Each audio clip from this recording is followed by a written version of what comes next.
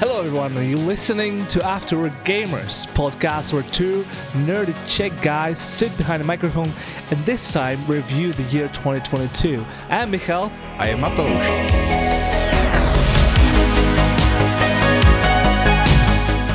A lot of stuff had happened. A lot of stuff. Yeah, and since it's been a little bit stressful and video games are a great stress relief, yeah. I don't know about you, but I have played a whole lot of games the past year. I didn't actually.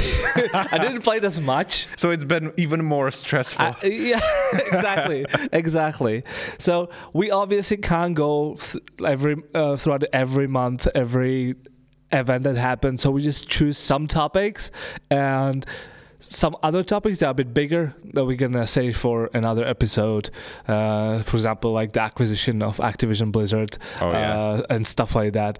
So that's how it's gonna go. We're just gonna go through some small topics, small quote unquote topics, talk about them, and we'll see how it goes. Oh yeah. So let's start with the first topic.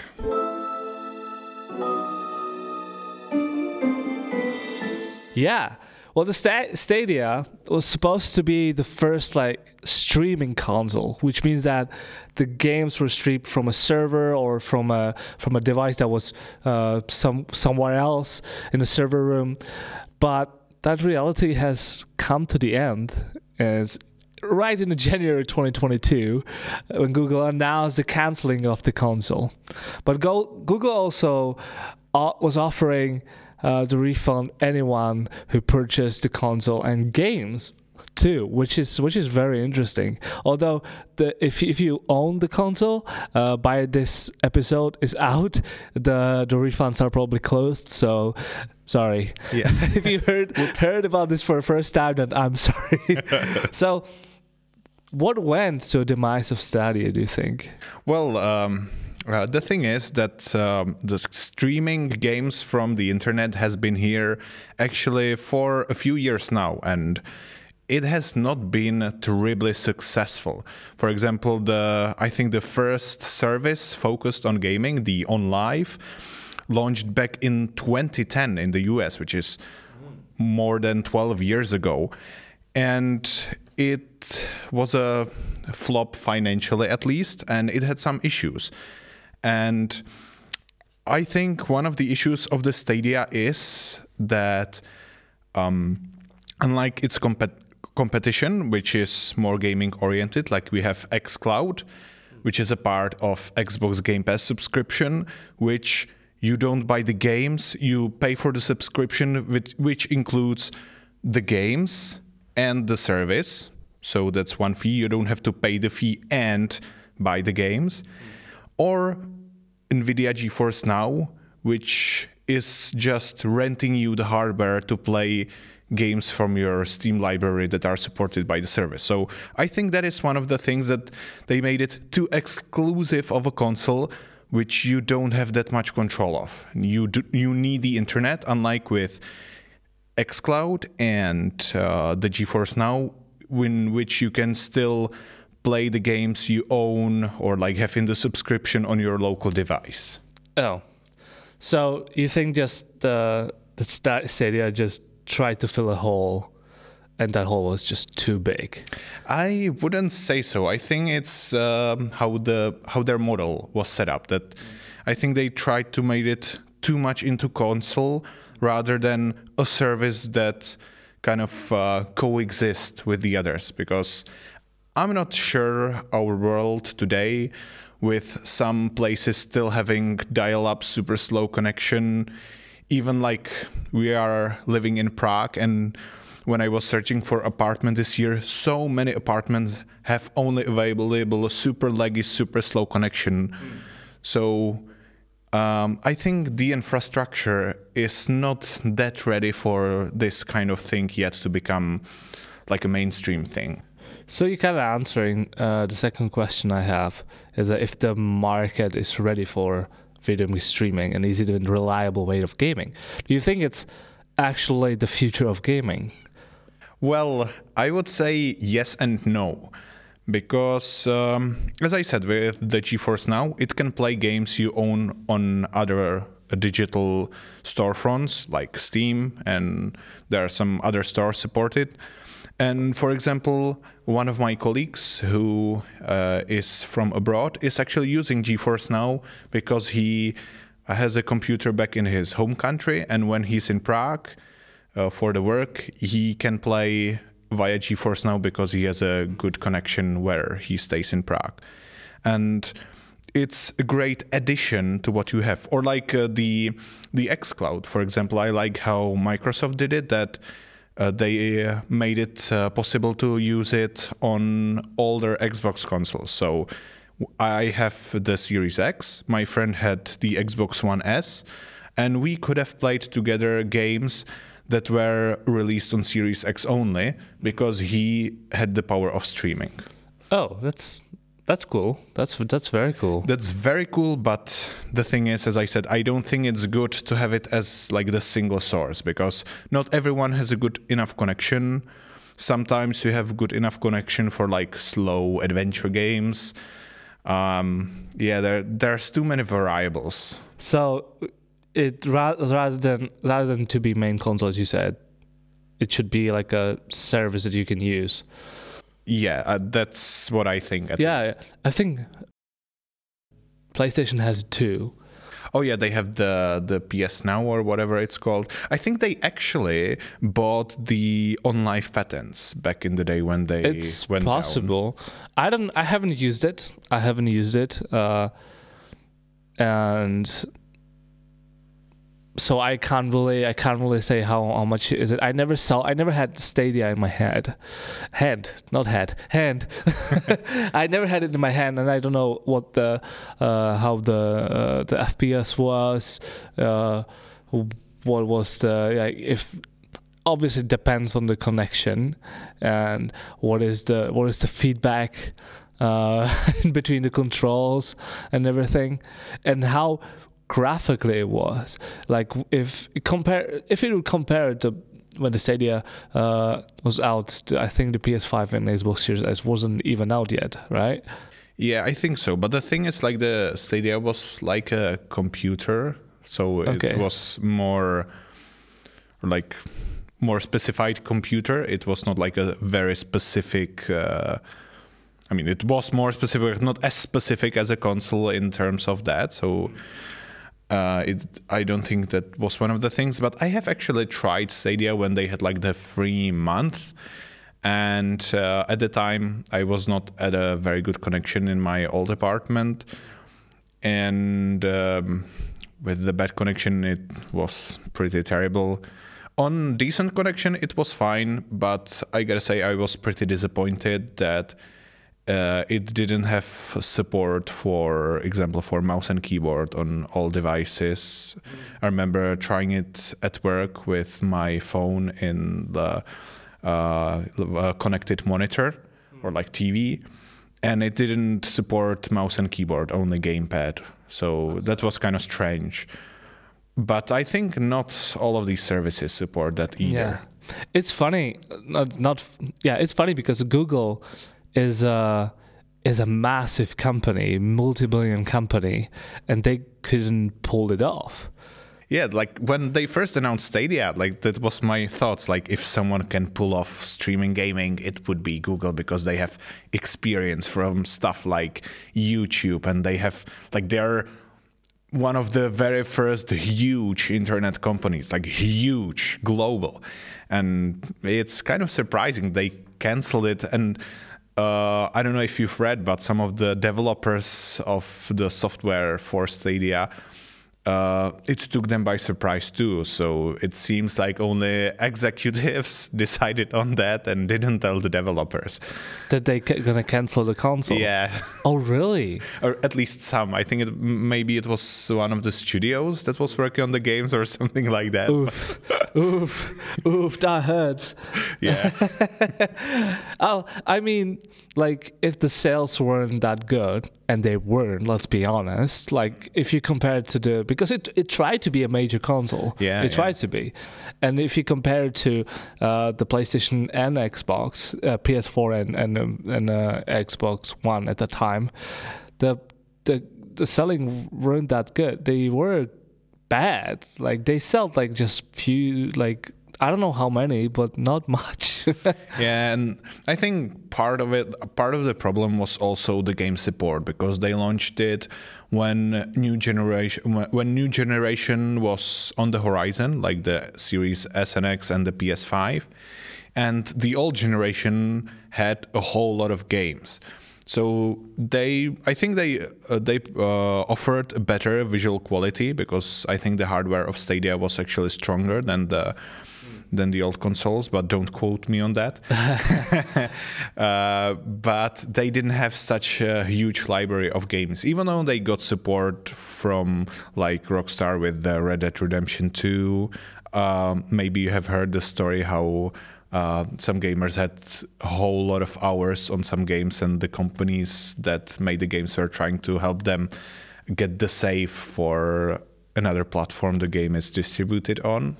Oh, wow. Okay, so because the console is canceling, they want to move their save somewhere else. What if they don't have other console, though? Or like PC. But still, that's another problem of cloud-only services, because actually, it's funny thing, I have been getting a lot this advertisement on Reddit, the state of serverless, like move to serverless. But that's the thing, serverless does not exist. Yeah, that's true. Because it's the server, but it's just somewhere else. Yeah, Cloud exactly. does not exist. It's just someone else's computer. And this is exactly the problem. They can cancel the service at any time. Yeah, exactly. And you can lose all your data. Yeah, all your saves, all your speedruns. I mean, it can happen if you have it locally, but if you have it locally, you at least have some degree of control. On some consoles, like I don't know about every console, but I think most consoles these days and most games support cloud saves. For example, if you pay for the service or not, or like in Steam you have cloud saves, but it's a backup. Yeah, no, it's not the only source. It's not. Yeah, exactly. So if the cloud service decides to cancel your speedrun data, that means you're gonna lose it very fast. One could say that you would speedrun the delete. yeah, but I gotta say, it's actually quite nice how the gaming community went together. Even the gaming software companies like Rockstar and I think Ubisoft were helping some of the gamers that have extensive amount of hours played. And I gotta hand this to Google, like good guy Google, for offering refunds for anyone who bought the hardware, who bought the games. That's honestly one of the best ways to handle this. I mean, they can offer it, right? Yeah, they totally can afford it. They can offer it, because imagine other companies doing it, would ruin them. I mean, like especially the smaller ones, but yeah, Google. It's not Google does pocket money for them. Yeah, exactly.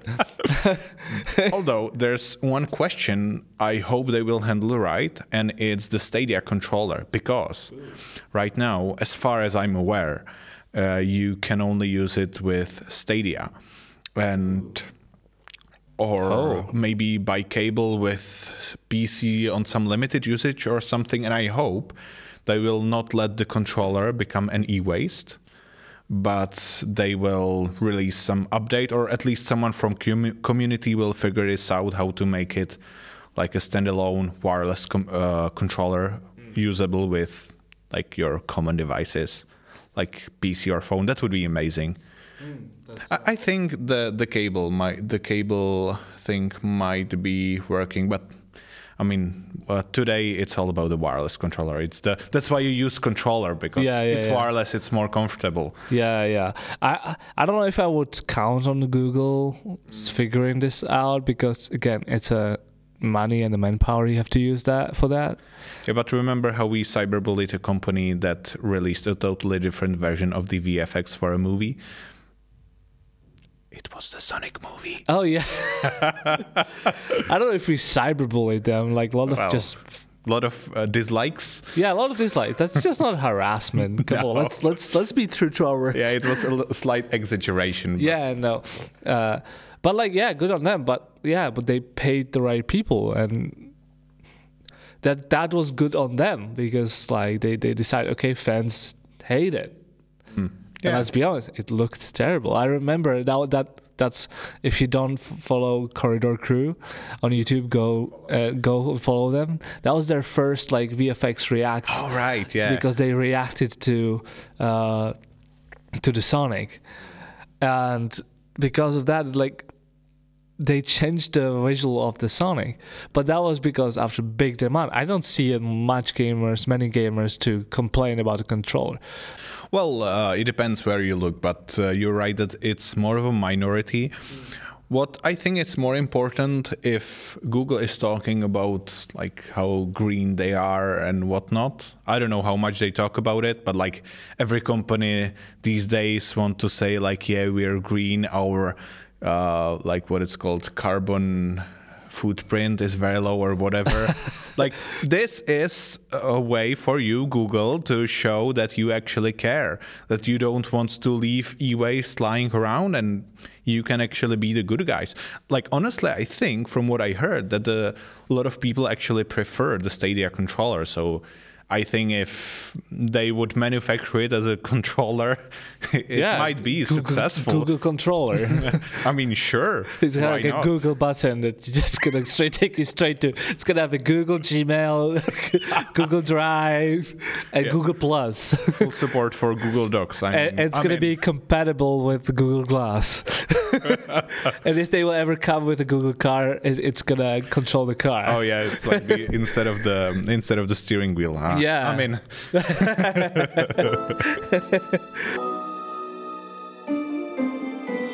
We're gonna talk about Steam Deck and overall handheld consoles. So the release of this portable console, the Steam Deck, in February 2022 wasn't as smooth as Valve probably hoped it would. Let's be honest, the Steam Deck promised to run most of the games from your Steam library in your hand, but as the release was closer and closer, limitations of this handheld console would spring out off the ground, locked on 30 FPS most of the games. Major titles are not supported, and the lack of consoles. That was the problems where gamers had to wait in line to get their hand on it. Get it? Handheld console, hand on it. But many hand on deck. Yeah, exactly. But many claim that this console is a game changer for handheld gaming. So why is this particular console, the Steam Deck, why is it a big deal? I think this one's quite interesting because it's Valve, the PC gaming legend behind it. And I don't think the console is the right word for it because it's a PC, a Linux Steam OS flavor PC to be more precise. And the fact that Valve's behind it is, I think, one of the reasons why Steam Deck is still around and it's not doing that terrible. And I think it also comes to the pricing, because since they are so big, it has a little bit more console approach, you can see at Valve, because they set the price quite low, especially at the launch. Like to get a laptop or like some equivalent portable device with this good hardware, it would actually cost much more.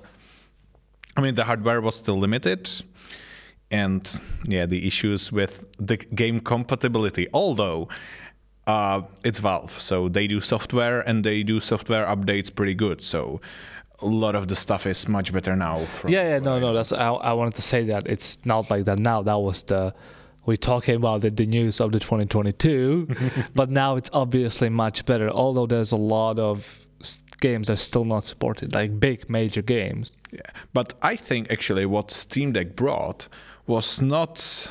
I mean, like, it brought something to the handheld gaming, and we can get to that in a bit. But it had also been it brought a huge thing to the PC gaming, and that is support for more games under Linux. Because with the Proton layer, which they developed or helped develop, I'm not sure right now, it's a compatibility layer which allows to play Windows games on Linux. It like makes in the Linux emulation of the Windows file system or something or like the not the system, like the folder structure, and translates the API call so that the game basically thinks it's on Windows and runs great. And like with the interest on Steam Deck for major game developers, like the Linux can now play much more games thanks to this effort. Yeah, but will developers go and develop games on Linux? Well, this is not about developing games on Linux, but adding support for the Steam Deck, which extends to supporting Linux. It's like not developing for Linux, it's more like ensuring it works in the Proton. So basically ensuring it works in some specific environment. And I gotta say, even Microsoft made some of their games playable, at least on Steam Deck. Yeah. Like I think you can play Forza Horizon 5. I'm not sure about the frame rate and quality, but you can play it and it's playable from what I've been told. So that's huge. I think, for me at least, why is it such a big deal? It's because you can play your Steam library anywhere. Oh, yeah. You don't have to carry a huge computer on your back, and you can just turn on, I don't know, Half-Life on your Half-Life 3. Yeah, Half-Life on the bus on the way to work or school. That's why I feel like it's a big deal. Like same as this is the same thing why Switch was such a big deal, because all your favorite game from Nintendo you could have played on a plane, on a toilet. Yeah. You could play it on a bus, anywhere you want, and that's why this is a big deal. Definitely, although I would say that it's more towards a specific audience, because a lot of PC gamers I know from my or like some of my friends, I would say, that play on PC as their main platform, usually own a Switch, because they play the big PC games on the PC at home on their beefy, power-hungry 4090 or whatever. No, I don't think anyone in my social bubble has 4090. But they played the portable games on the Switch, and so now the Steam Deck, that's its strength and weakness at the same time, because Switch is focused on handheld gaming has a really good support, because the games are developed with the handheld version in mind oftentimes, especially the first party ones. And the Steam Deck is not. It's just support for playing on controller on a PC. And in that way, it's different. It has advantage of like huge library. Any console could only dream of such a huge library of games, even though not all are supported. I think still more games that all the major console combined are available on the Steam Deck. Probably. I would dare to say something like it, or will be soon. Yeah. Once the support is added. But for example, on Switch, the Switch ports usually have, like, when you play them on handheld, the font size is bigger. Or it's more adjusted for a smaller screen so that you see what you need to see. While on the Steam Deck, it's usually not that often, because the screen is quite smaller than what your average gaming laptop or I don't know, tablet screen would be. So that is one of the things which complicates it for Steam Deck. What do you mean complicated? Like, complicates the success, I would say. Oh, okay. Well, the Steam Deck has 6,000 games as for now. That's a whole lot. Yeah, that was October 2022. 6,000 games, playable, verified. So yeah, it's a pretty big number. Yeah, I think consoles usually have like 1,000-2,000s. The next gen, like, the thing is, like, the next gen console have backwards compatibility, but still, like, 6,000 games so close after launch. Like, year after launch. Oh yeah. Huge. That's the advantage for, like, PlayStation 4 had 3,280 games. like That's half. insane. That's a little bit more than a half, but still, like, yeah, Steam has a huge advantage because of that. So do you think that the handheld consoles can ever catch up to the major platforms like PC, Xbox, PS, PlayStation, Switch? I think this is a really interesting question, because if you look at how games, like, let's talk about the jumps in between generational jumps in consoles first, to like illustrate what I'm trying to say. I hope I won't lose the thread. So if you take a look at the jump between Atari 2600 and the NES, it was a huge leap. Like, you had full screen graphics and wow. And then you had jump from SNES to N64. You had fully 3D graphics. And then the jump from the OG Xbox and PS2 to the next generation, and you had HD with 3D graphics. And now if you take a look between the PS4 and the PS5, or the PS4 Pro and the PS5, the jump is not that huge. I mean, yeah, it looks better, it has more fancy effects, some games has support for ray tracing, but the jump it's not such a big deal when you jumped from the 480p on PS2, or like a lot of PS2 games were actually running 240p and looked like garbage. But if you jumped from that to PS3, wow, that was such a difference.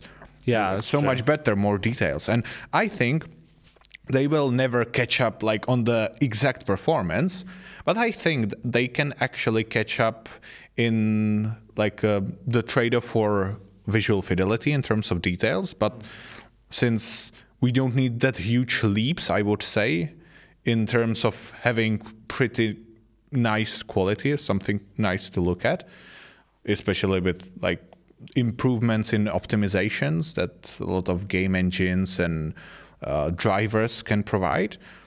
I mean, we don't necessarily need to catch exactly, but they can catch on the level that they can keep up rather than catch up. That's an interesting point. I think the handheld console is gonna be its own thing. Yeah, kind of.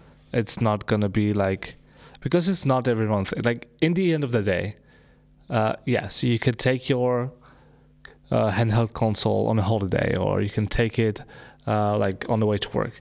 But when you get home, you will still prefer PC, Xbox, PlayStation, whatever it is, something major that has all the games that you want, because of the performance and because of the the online features and stuff like or that. Like ease of use and stuff. Like handheld consoles are heavier than your gamepad. Yeah, exactly. It's still, I tried the Steam Deck because a lot of colleagues have it at work, and so I tried it, and it is a beefy boy. Like, you could kill a cow with that.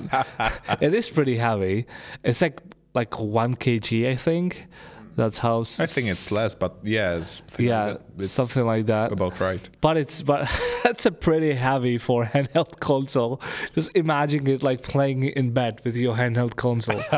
If you would fall asleep and it would fall on your head, you would not sleep that night. You would go to the hospital because of a broken nose. So I think the handheld console is going to be like its own branch of gaming. It's never going to catch up to the real gaming because, as I said, in the end of the day, you'd rather play because of the performance and because of the high fidelity, because of the online features. I think it's still a great option. For example, like with the Switch, why it was so successful is because it gave you the flexibility, and that's kind of what the Steam Deck does when you combine it with a PC. But there's one thing that I think we should talk about in this topic, which relates to the online gaming, because I don't know if you heard about I think Logitech made it, the device that was basically like a phone or tablet. That's some mid-range or maybe low-range ARM CPU, not capable of running big games. And I think it ran on Android or modified Android, something like that. And it was focused on consuming media and consuming streamed games. So you had pre-installed apps, I think, for the xCloud and the GeForce Now. And that's kind of another thing. It relates to the game streaming, because on one hand, you can have much lighter handheld, and if you only travel between places with good internet connection, like that can be totally fine for you, or at least when you're on vacation. On the other hand, the handheld gaming, as you said, is big because you have the performance in your hand, so you can play it in a cave, in a submarine. I myself got a Switch, and when I travel to my parents by train, there's a place without internet, even though the operators say there is great mobile data coverage, there is not. And I can still play a lot of my Switch games because I have the performance in the palm of my hands, and I do not have to rely on the online service. And I think the same goes for the Steam Deck. Obviously. It's locally. Yeah, exactly. And another question just popped in my head is that, as you said, the Steam Deck is running on like a modified version of Linux.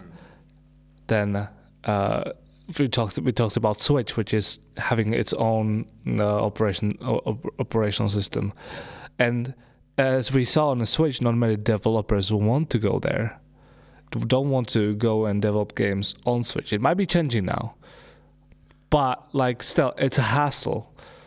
Yes. Because okay, so both of us, we work in the game development in a different position. But when I started as a tester, and we were testing some games on Switch, and that game was also cross-platform in between PS4. I think it was the newest Series 2, like the Xbox Series X, PS5, and on Switch.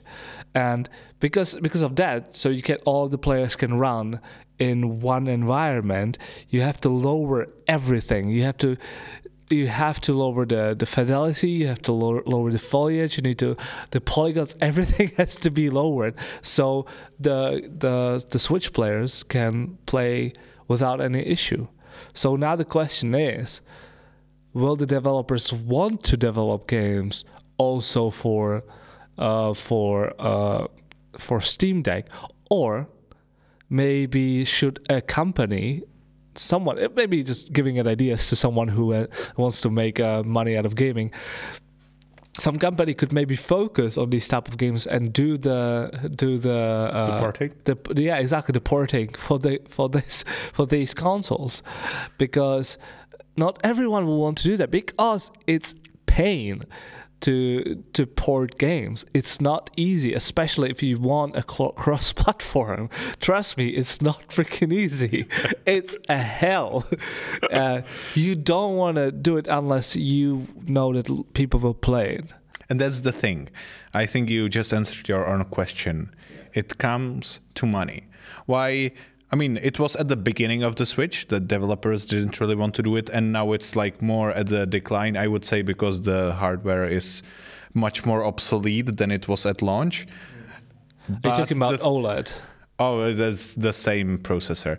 Okay. It's same CPU, same GPU. It just has a nicer screen. So what's different? Sorry. Just a quick question. What is then different about the OLED? It has a nice OLED screen, OLED Master Race. It's one of the best display technologies. Okay. And it has higher internal memory. Okay. And it has integrated LAN port in the dock.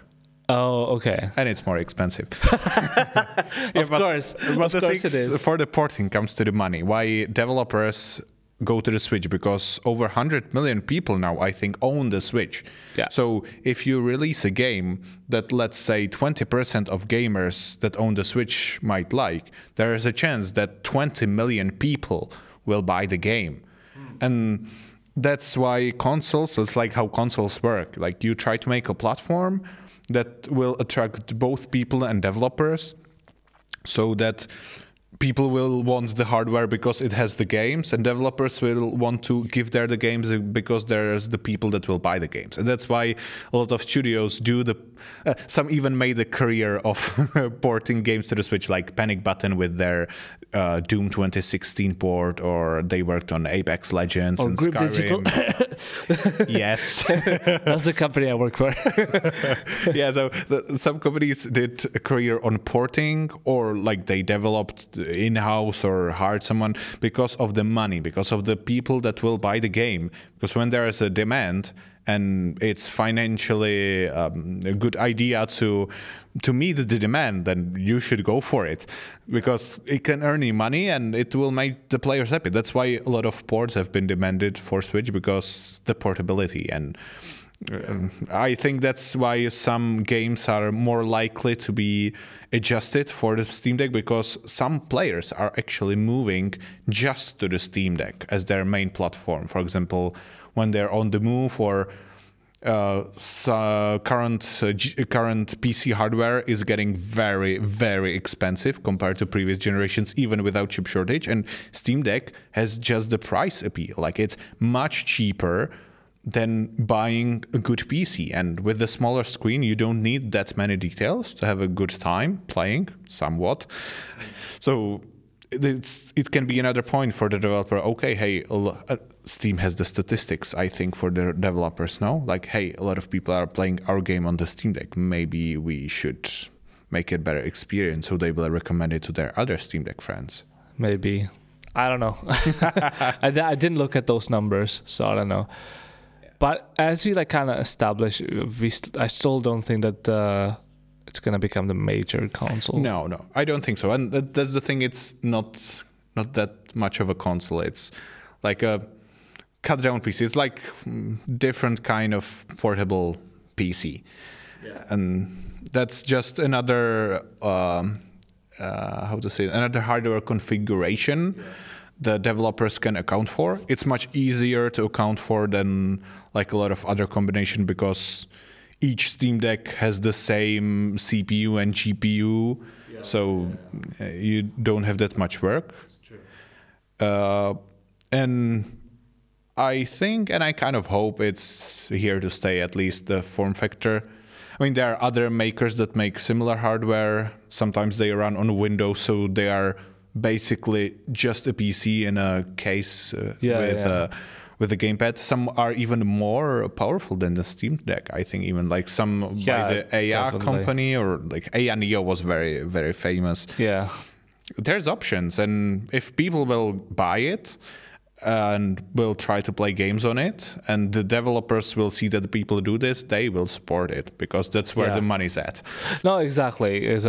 I think it's still gonna take some time though, because like the development just came out. Yeah, exactly. Like I don't know how if like people these days, I don't want to bash on people, but I don't know if people really understand how game development, how long it takes. It's a freaking pain to make a game. It takes a long time. It's not just like it's now it's not just like just few people in a grandma's basement just programming some games on a PC. It takes a lot of people. A lot of people. And not just a lot of people, it can take a lot of managers. And you know how sometimes it can be pain to hassle with the managers. Yeah, well, and the manager has to hassle with the people. Let's not be bad just on the managers. No, it was kind of a joke. But yeah, you get the point. Like it can be a lot of work, especially when you aim for the higher fidelity, which like a lot of company these days do. Like gaming has evolved. Oh yeah. And it's not as easy to develop a AAA game as what was considered AAA 20, 30, 40 years ago. Yeah. I mean, at that time, the like hardware options were so simple that, it was a pain developing in assembly code without any extensive options of debug that we have today and emulators, and you had to fit everything into 64 kilobytes cartridge. Yeah. But it could have been one person that had an idea and learned the code. True. But today, like there are projects like that, but they're definitely not like the biggest games. Oh yeah, no. In terms of sales. Yeah, that they're I don't want to bash on indie developers. I love indie developers, and I love when someone is so passionate that they develop their own game for like 10 years and it's awesome. Yeah. But like it's not that common. That's like game with the scale of, I don't know, let's say Assassin's Creed Odyssey, whatever. Yeah. It's like it cannot be done in one person in your lifetime. Definitely not. I mean, with AI tools, maybe, but yeah, it's going to be very sketchy, even that.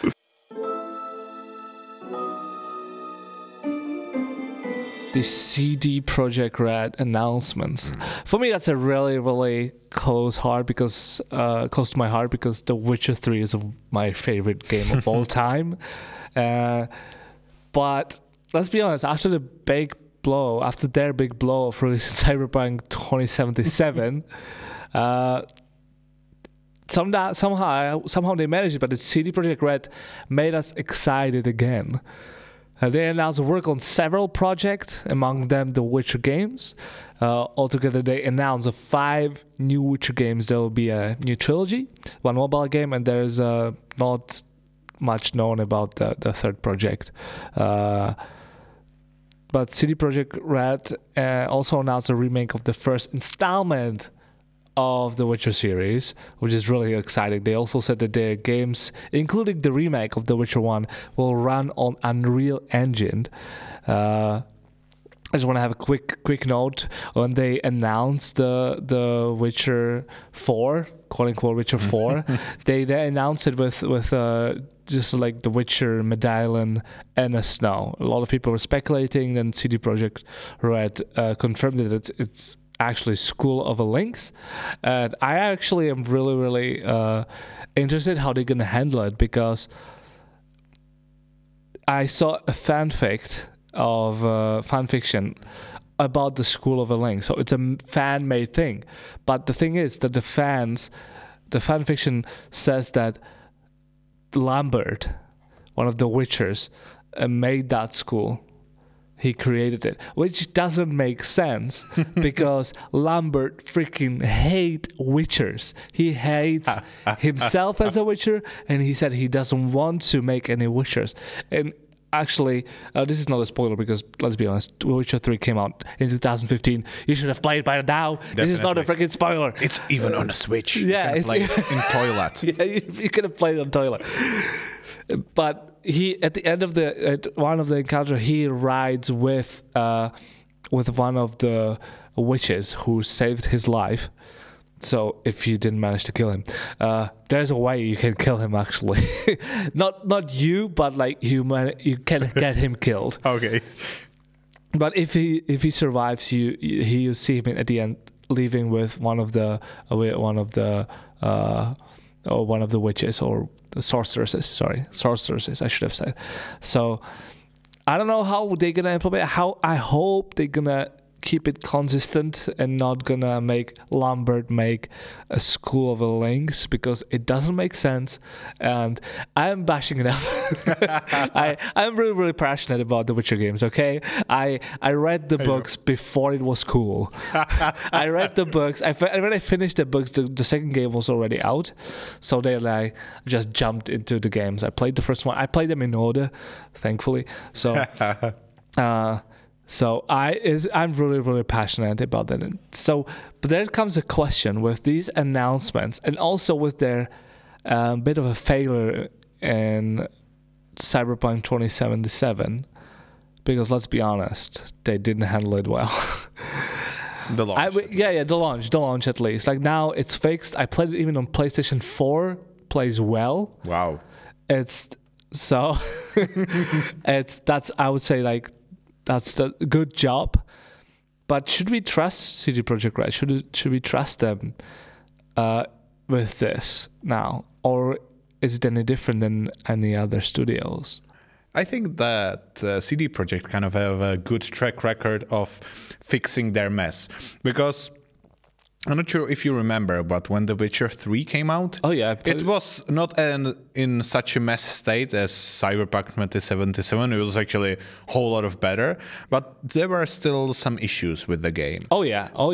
And I mean, it not became as popular as it is today because of the launch state, but because of how it was improved later. Yeah, exactly. And I think the biggest thing was when they released a new game. I mean, DLC. It was a poke at EA because CD Projekt releases a new game and calls it a DLC, while it's the other way around. Yeah. But like that was the point where it became the big, huge thing, and it definitely set CD Projekt as one of the like big RPG studios, and I think what they are doing with Cyberpunk 2077 gives them quite a good position, because now gamers can at least trust that, or like hope, there's a big possibility that if the game is not perfect at launch, they will listen to their complaints and try to fix it in some time horizon. Yeah, that's true. And I mean, Cyberpunk is getting improved with every update from what I've read. I mean, I haven't played it yet, but I definitely want to. And now that I hear it's getting better, I'm getting more and more excited to play it. No, it's a great game. Like, it doesn't overshadow The Witcher 3. It can't. Like, it just can't. It's just, that's not possible. But it's still a great game. It is still a great game. Also, these days, like, it's really hard to test game into perfection. There are studios who can make it, but like there's always be something players will always found. Like the Cyberpunk 2077 was really, really broken. Yeah. It was in a bad state. It shouldn't have been released. They should have kept it in the oven for another year and just release it when it's actually ready, as they said when it was announced, right? I mean, I think the issue of that game was also that, as the rumor has it, they restarted development. So there were high expectations because we were waiting for a long time for that game.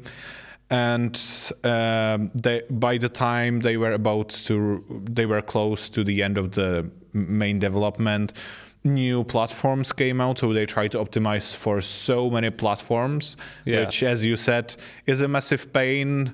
It is. And the more platforms you have, the harder it is.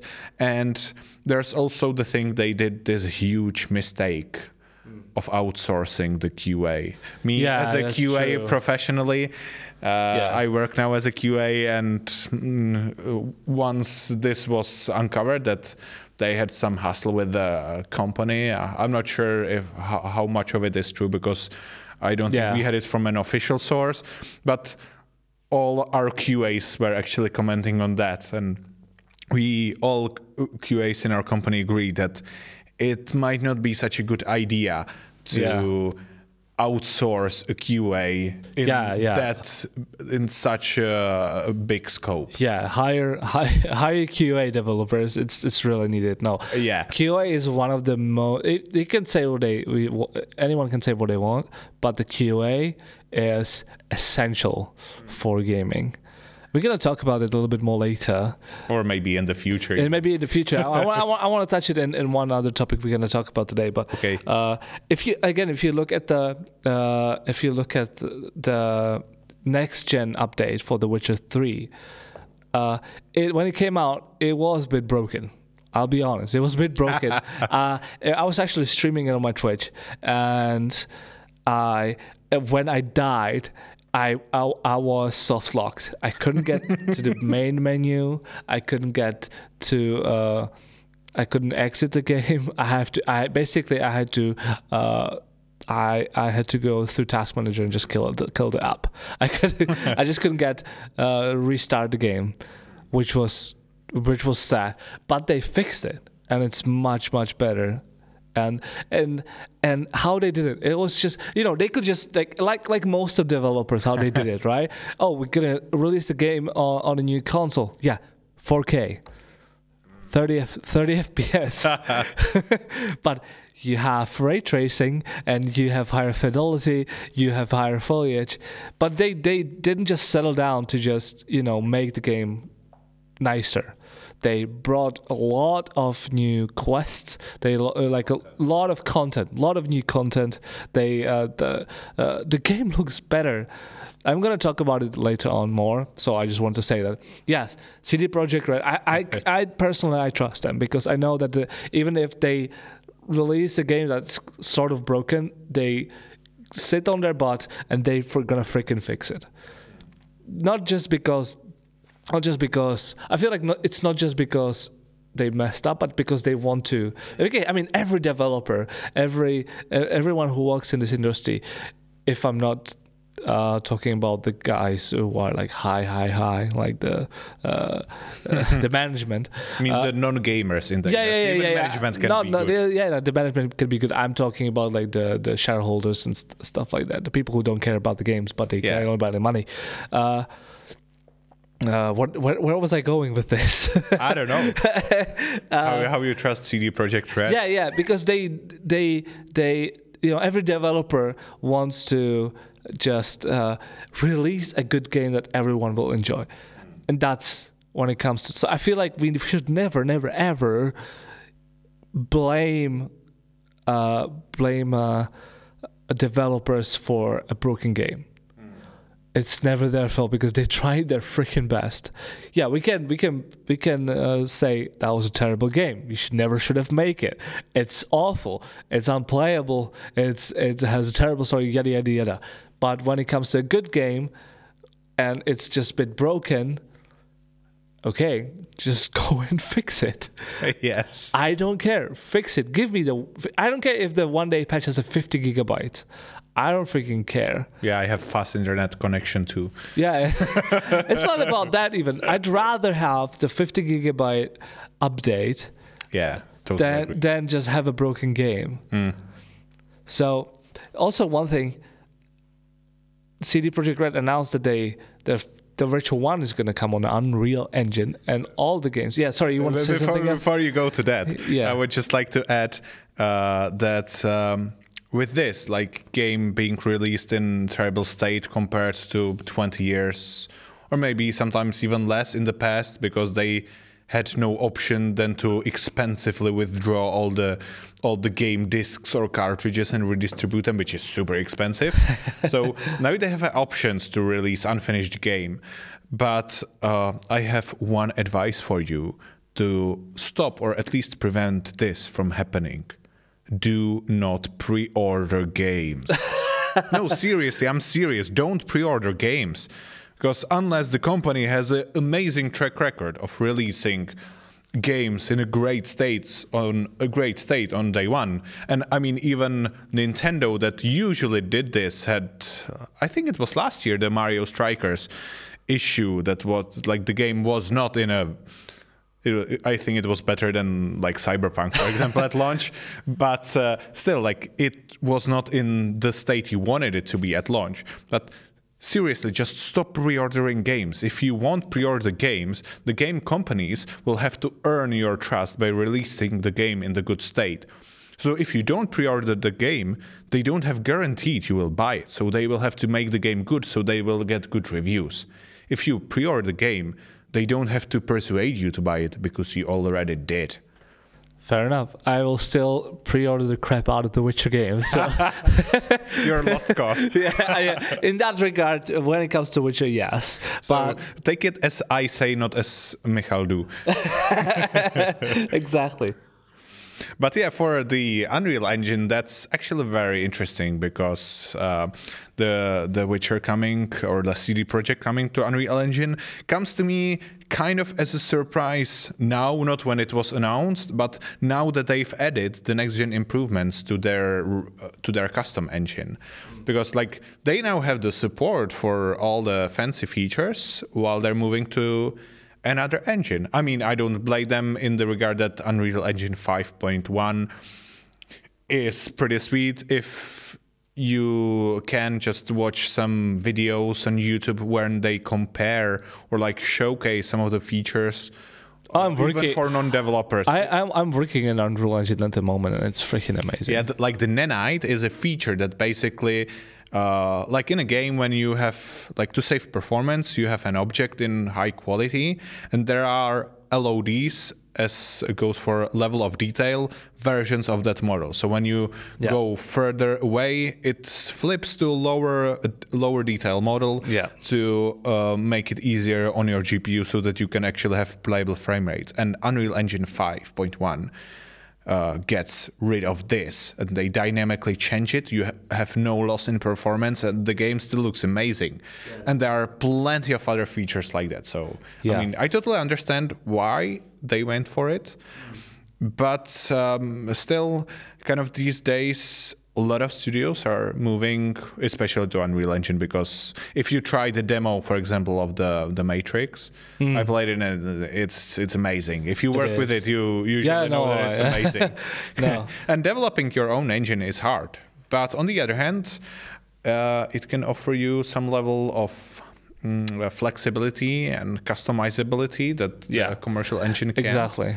And for example, I read an interview with one of the guys from Bohemia Interactive, the Czech studio that developed like DayZ and Wildlands. And I remember him saying something like that they try to use some commercial solutions for some games, but also their own, because sometimes they do a little bit more niche things, which are not and probably will never be supported in the commercial engines.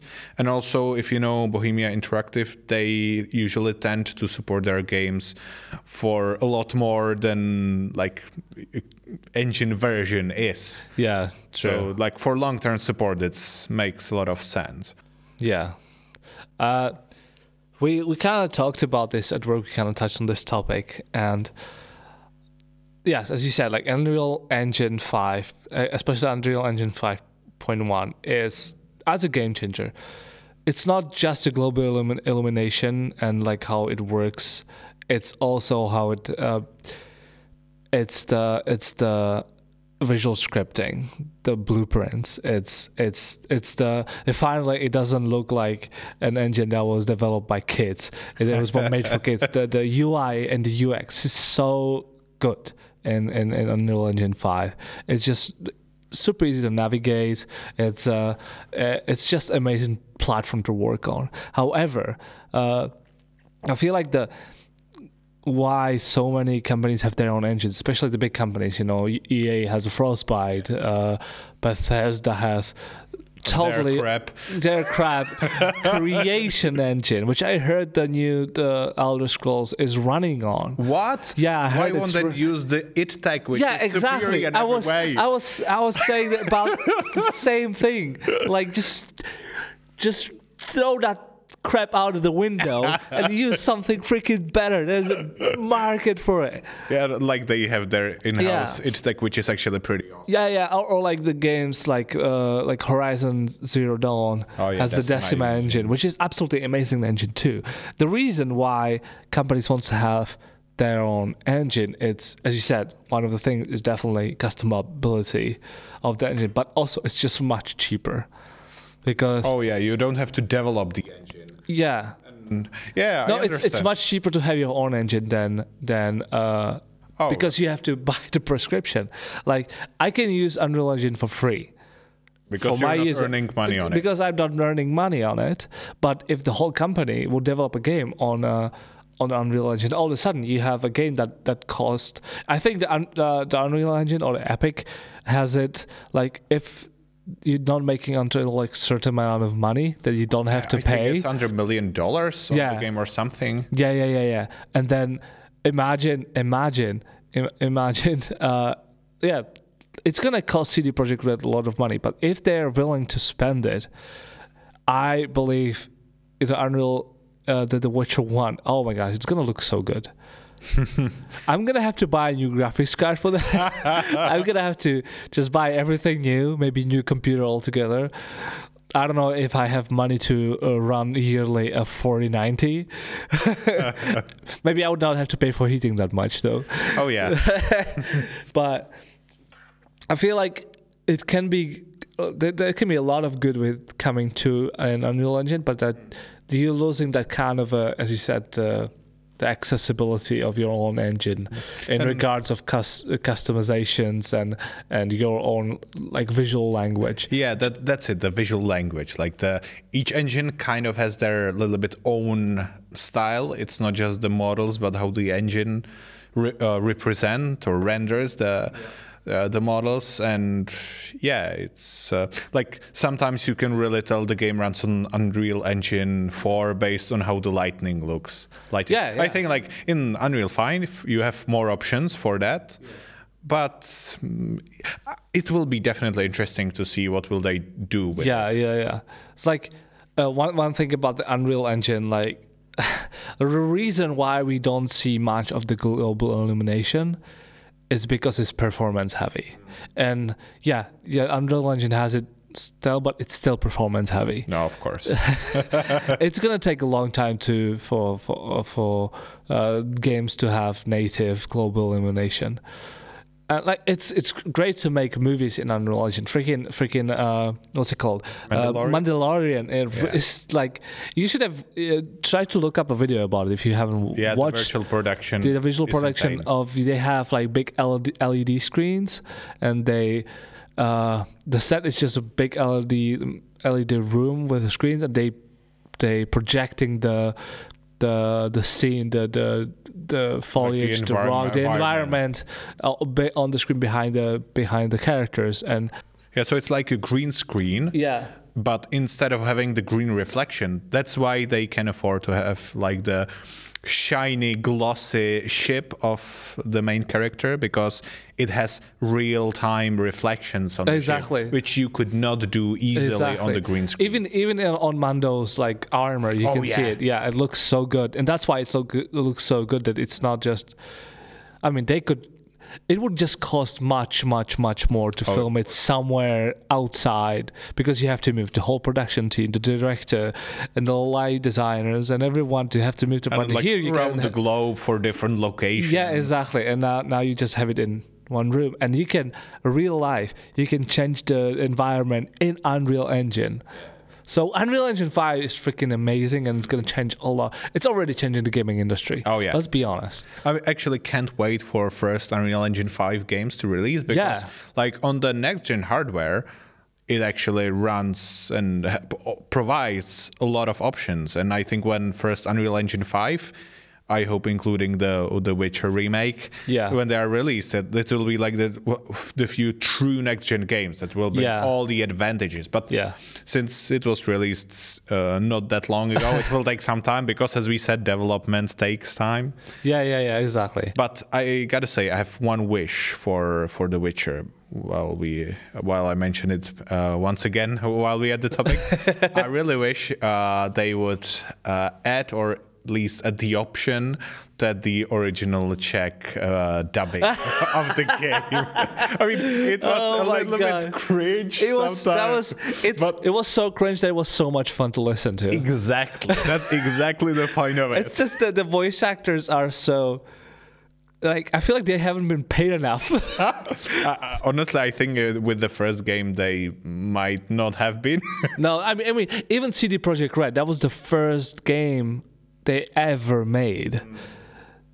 They were still learning how to make a video game, and by the end of the game, they finally learned how to make a game. So let's make a second installment, and look at the second installment. It was fucking banger. Everyone loved that game, and then The Witcher 3 just expanded. Even better. Yeah, even better. So I have high hopes for CD Projekt Red, but there's the what's the word? Freaking forgetting words in English. Like a level? Yeah, the level is just. The bar. The bar is set too high. The bar is set very high because of The Witcher 3 and just overall. That's why they released Cyberpunk in such a bad state, so that people would lower their bar a little. Maybe. Let's have some Wow. conspiracy theory. Okay, let's start a Reddit thread on this. And see, was it a marketing experience? Was the game just developed at some studio somewhere else? It wasn't even developed by CD Projekt Red. They just put it somewhere in India or something. Just few people developed it. If that would be the truth, they did a hell of a good job. I have to say that. Yeah, like some guy back in the block of flats during nights on his mother's laptop. Mom, are you on the phone again? The internet is crappy. Right. These days it's more like microwave disrupting the Wi-Fi. Yeah. That's a fact. Google it. Is it real? Yeah. It can. It's like it can have some interference on the 2.4 gigahertz bandwidth. I have an urge to put a tinfoil hat on my head right now. That sounds so crazy. I think we should move on. The microwaves are trying to kill us, ladies and gentlemen. Protect yourself. Oh no, what have I said? What have I done? Yeah, I'm afraid that I said it, and now someone's going to take it. It's going to make don't it a real quote thing. us on that. Yeah, don't quote us on It that. was a joke, It was just a joke. disclaimer. Yeah, it was a joke. Yeah. It's not true. Yeah. But don't game on Wi-Fi while you have a microwave. Or don't game in the microwave. Just Don't game on the microwave. I mean, it can run World of Warcraft easily. I said but in microwave. I'm too fat to fit in the microwave. Same. I'm too fat. Let's move on. Let's move on. Later on in this year, we had a GTA 6 leak. The Rockstar is very known for their secrecy. I don't think the Red Dead Redemption 2 was leaked at all. Oh yeah, that's They're very, right. very, very nitpicky about their secrecy, and that is why this leak is such a big deal. And not just the game announcement was leaked. It's not just that we're making the GTA 6. If that would just be the leak, everyone would be like, "Oh, okay, that's cool. Okay, we're excited for it." We expected that. Yeah, we expected that you hopefully are working on GTA 6, but a lot of content was just out there for the world to see. Location, story, characters, and other information were pulled out from the Rockstar. Well, GTA 5 was still announced to be published on the PS5 on Xbox Series X. So that's mind-boggling for me. I heard some stories, like, I don't know if it's actually true because I don't think the Rockstar confirmed it, that apparently like 70-year-old guy, like a boy, was behind the leak. I don't believe that. I don't think that's possible. So, but it's not just a small amount of information. It was a lot. I think like the whole story was leaked. A bunch of videos, bunch of pictures. Like the main characters and the other characters were leaked. It's crazy. So how can this leak affect the development of the game? And is it like because a lot of video games do it too. I feel like it's becoming a marketing strategy. We're gonna say that, ooh, it was a leak. Wink. I mean, like what you're saying, the marketing practice makes a lot of sense because I think a lot of companies do it. Yeah, exactly. It's a leak. Wink, wink. Yeah, exactly. And sometimes it's like it feels like it was a leak, but it was like they left the files on their desk so that someone could easily grab them, or like you know what, like metaphor. I hope no one will see this. Yeah, exactly. It feels like that because honestly, it can provide the companies with some level of feedback. Like, okay, the players see this and they will react. Of course, like when you see a leak, you can of course react to what you like, what you dislike, and sometimes I feel like companies do it, especially when they try to take some risky steps, usually in terms of earning more money versus being passionate about making a good game or like a good product. Yeah, exactly. But To the question how it can develop the game, well, like it's kind of obvious. If they're not deaf to what fans will say, they will probably react to their feedback. If they like something, they will add more of it. If they don't like, they will not. And I think it can also help marketing. I have a guess, although Nintendo, if your lawyers are listening, then I didn't say that because I know how terrible you can be when you took down the Did You Know Gaming video, but that's for another day. It feels like when the Switch was about to launch, there was every week some new information available, and some of them were considered leaks, but it almost felt like they were just leftover crumbs for the media to build the hype for something. Yeah, exactly. And I think this can be the same thing. Like, hey, like we announced GTA 6 and you're not talking about it because you've been waiting for like 10 years and still nothing, because we were instead developing GTA Online, which sucks. Yeah. So let's talk about our game more. I mean, it can be a little bit of that. I mean, like, we don't know, but Yeah. I wouldn't be that surprised if this was the truth. So you think this was a marketing? I'm not sure, but I wouldn't be surprised. Like that's the thing, because Rockstar is, as I said, they're known for their secrecy, but all of a sudden we have this huge leak of GTA 6. So it's coming as a surprise from Rockstar. The other possibility is also that it's not representative of the games.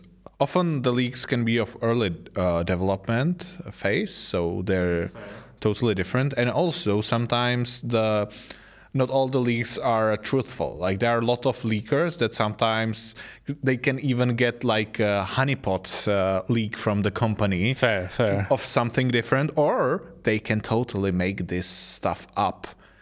I mean, I don't know why would someone go to the extreme length to make something like that, but like people these days can totally do this. And I mean, usually they do it as a satire or a joke or as an April Fool's. I mean, I did some stuff like that in the past, like You leaked the game. fake games and stuff. You know, like making a fake game cover as like, look, guys, new game coming out, because of course it's fun. Yeah. Like it You can like to get you troll people, huh? Well, it's April the 1st, so you can get some upvotes enough. on the Reddit, some conversation. true. Oh yeah, I wish they would make this game, and Yeah. it's fun. But like making up leak, it can be for fake internet points. I mean, sure, but like it can totally happen. Yeah. No, I'm not saying it could not happen. I'm just doubting if this was the real Oh yeah, me rumors. too. But Like, who knows? Yeah, who knows? Like, we probably will never know until like Rockstar will come up. Did Rockstar even said anything about it? I don't even I'm know. not sure, honestly. Because like for me, GTA 5, I never played it. I never planned to play it. So I'm not that big of a fan of GTA series. The last one I was playing was, I think, Andreas? no, it was GTA 3. Like even older than San Yeah, Andreas. exactly. Okay. I mean, I myself also am not a hardcore GTA fan. I mean, I played some like San Andreas. GTA 5 actually, like the storyline is actually, or can be, a lot of fun. I enjoy that, but I don't understand people that call for GTA 6 and instead keep buying shark cards in Yeah. GTA Online. It's your fault that GTA 6 started development that late. It's like I said with the pre-orders. Vote with your wallet. If you would not pay them for that online crap, they would start developing GTA 6 sooner, because they would know they need It's something to make money. again. Yeah. It's make money, yeah. I mean, also it, like, let's be honest, it also takes some manpower too, because people are still playing GTA Online, and it takes some manpower to but maintain they're earning a lot of money from people buying I'm not shark saying they're cards. not. I'm not saying they're not. But so do you think that the GTA 6 could be as successful as its predecessor, GTA 5? I mean, that is a really good question. I am a little bit skeptic into there. There are basically two outcomes. Yeah, it flop and success. One of them, like, what plays for the success is that, like, Rockstar had actually pretty decent track record of releasing kind of complete games that are actually pretty good. Like, yeah, you remember Red Dead Redemption 2, like when it came out, it was like great. It didn't have much issues and it was a great game. The same when they released some other games in the past. And I mean, I didn't like Red Dead Redemption 2. I mean, I have some. I didn't like everything about it, but it was a fun game. I mean, I like the first one more. Unpopular opinion, but yeah, it was actually in pretty good state. And for the people that prefer the genre, still it was a good great. game. I just didn't like it. Anyway, like that can be the case of GTA 6. Yeah, but also they can have we can call it the cyberpunk issue. The game that has been put away for so long, but everyone knew it would come up eventually. And if the development is going bad, I think it would be better for them to just release it as a crap and move on to other game rather than like prolonging and restarting development because the hype will just go longer because people would say, oh yeah, they're working on it. Yeah. Which means it will be even better because they're working on it for so long. Like it's called development hell. Like constant restarts of the development. Yeah, a couple of games had it, and while they survived, meaning they were in the end released, most of them were not good.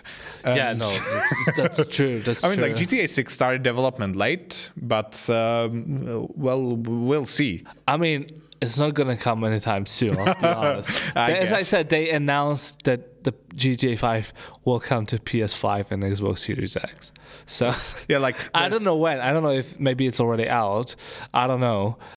It's like the joke PS2 had 3 GTAs, like the 3 San Andreas and Vice City, I think. And the GTA 5 had 3 PlayStations because it originally came for the PS freaking 3 and Xbox 360. Yeah. So far ago. Yeah, that's true. That's true. Yeah. Because GTA 5 came out in 2013. Yeah. I mean, 2013. I mean, that was the pinnacle of gaming, but still. No, exactly. So long ago now. Yeah, it's so long ago. 10 Just years. move on. Move on. And like, if you even look at the remaster or remake of GTA San Andreas? Oh yeah, they actually the definitive edition. Oh, they didn't have a good state at launch. That was terrible. It even still looks terrible. Like what the hell? Like I played it on my friend's PC, and I was like, what is this? Like, yeah, I get that game was developed long time ago, but you can't just put it just on a HD and just not care about everything else. You can make it run and put the HD rendering, but then you cannot ask for that price. No, exactly. It was like if you do that, you should sell it for like €3 on Steam. Yeah, exactly. It felt like they just gave it. So they just outsourced it. It felt like a cash grab, like from the management. Like, oh yeah, people love them. Let's give them a very cheap remaster. Exactly. And that's why it surprised me when these were like players hated the state. They were like, maybe we should cancel other remaster projects. No, you should actually make them good. Yeah, just fix it. Like, I mean, I'm still waiting for the first Red Dead Redemption to come on PC. Because that would be great. That game was great. I played it on the PS3, and I can totally see how it can be improved in terms of visual fidelity, because that game is awesome. Yeah. Give it us on PC. Yeah. With global illumination, or even without it. I mean, just give it to us on PC. Yeah, exactly. Working properly and running properly. Yeah. I don't know. Like, I don't know if I can trust, like, as I trust the CD Projekt Red, I don't know if I can trust Rockstar Games, Rockstar Studios, because of this kind of a history of cash grabbing people and just it's more like the recent history, because in the past it feels like No, they had a little bit better track record than they have today. But it's just going down. I don't know if it's due to the shareholders and stuff, or like the changes in the gaming industry overall, and they're just not grasping it. I don't know. Yeah, I don't know. But that's just. We'll see. We'll see. We gonna watch your career with. How's the meme from the Star Wars? We're gonna watch your career with great interest. With great interest. Yeah. I should remember that. Yeah. So that was GTA 6. We have high expectations. Yeah, we have a high expectation. Same from CD Projekt Red. We have really high expectations. I feel like high expectations is good if it has common sense. Like, I'm sorry, but if the first and foremost, please, devs, don't make promise that you can't fulfill. Yeah, it's the thing. Under promise, over deliver, rather than the other way around. Exactly. Because I want to be surprised. I want to be. Oh, this game has this. That's amazing. That's like even better than they promised. Yeah, exactly. And also, like, let's be honest. Like, us as gamers, as players, people are freaking greedy, and they're not understanding. Like with if I go back to the Cyberpunk 2077 development, as they were saying, let's move it to the next year. Let's move it to the next year. All of that, they were getting death threats. They are getting hateful emails and the mail and stuff like that. You could say it was just a empty threat. It doesn't lead you know. No, if I would have a company and someone would send to my employee that, hey, I'm going to kill you if you're not going to work on that game, I'm going to take it freaking seriously. And I'm not going to take the chance. Yeah, that it could be a real death threat. Yeah, exactly. You don't know. People are crazy. Oh, yeah, they are. So, guys. I mean, to quote on that, to close this kind of like the death threat topic, I would say, I would quote from the IT crowd, people, what a bunch of bastards. Exactly. So I would say to us as gamers, let's lower the expectancy a little bit. Let's just take a step back. Yeah, we can expect a lot, especially when they're promising us. That's fair. If they're promising us a lot, it's fair to have that expectation. But let's not be freaking idiots. Let's not be people. Let's be humans. Exactly. People are making the games. Yeah. Come on.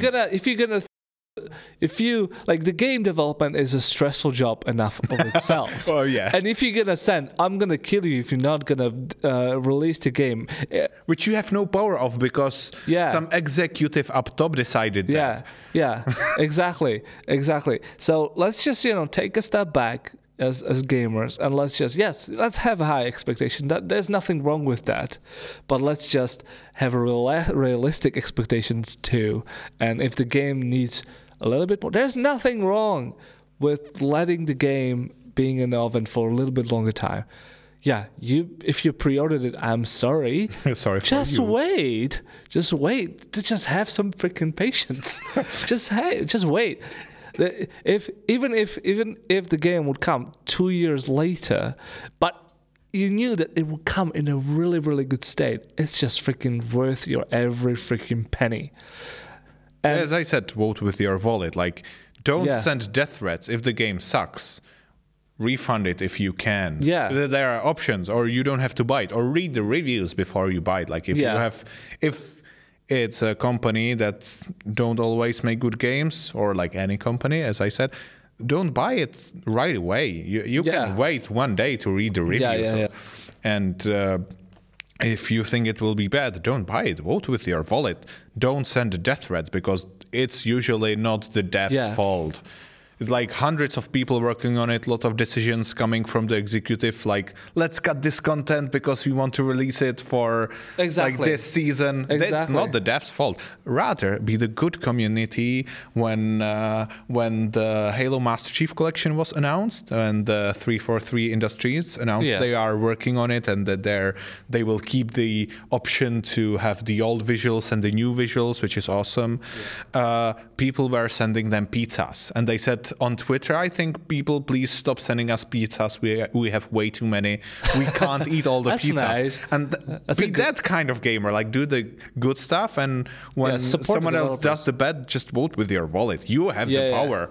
Yeah. Also, I want to say I want to stress this enough. I want to make this a really big point. You are not buying a property. You are buying a license. If you're buying a game, you're not buying the game. You're just buying a license. They're allowing you for some money to play the game on your console. You're not buying a product. You're buying a license. Therefore, you have no right to demand anything. Every development starts with some creative mind, someone who wants, hey, I want to make this game and I want it to be fun. It's going to be my little baby and I'm going to carry it and I hope it's going to be fun. There's this creative, the whole game development is just a creative job where you're making something that you are excited for, you're enjoying, and maybe you have a good team and it's their product. It's not yours. I want to be honest with this. Like, you have no right to demand anything. It's a product. Still is a product, something you can buy. Like, in terms of like license for the product. Yeah, that's what I mean. Like, it's product in like the business terms. Yeah. But you're buying the license to play the game. You're not buying to use the product. Yeah. Only if you're buying a physical copy, the product you're getting is the physical disc. Or and the sometimes it's just a license on the disc. Exactly. But yeah, exactly. It's still kind of a kind of license here. You're right. Yeah. So let's just It sounds really harsh, but we have no right to demand anything. It's their product. It's their baby. They're gonna work on it however they want. We have no right to demand. Yes. They of course, if it's a game that they want the people to enjoy, they will listen to you. Because they want your money. They want to persuade you to buy the game. Yeah, exactly. That's why voting with your wallet is so important. Exactly. So let's just be sensible to developers and also in between each other. Yeah, let's just not like, you hate this game. Oh, I hate this platform. It doesn't matter. We're all gamers. Doesn't matter what you game on. And we have one thing in common, and that's the X button, whatever you call it. Frick off. even mobile gamers have it, the X to close the app. Yeah. So that was just a topic from the 2022. As we said, like, we're gonna talk more later on in different episodes in the future. So far, if you liking this, if you're enjoying to be with us here, if you're listening, even on the freaking toilet, then have a good poop, first and foremost. And second of all, please give us a follow on social media. Go to our YouTube and share with your friends, because that's the best way of us getting more listeners and making more and more episodes, because we know that you care and we care for you. And have a good poop. And also don't forget to share with us your opinions and takes on the topics we talked about, because like, everyone can have a different opinion. We have 2 opinions here. Yeah.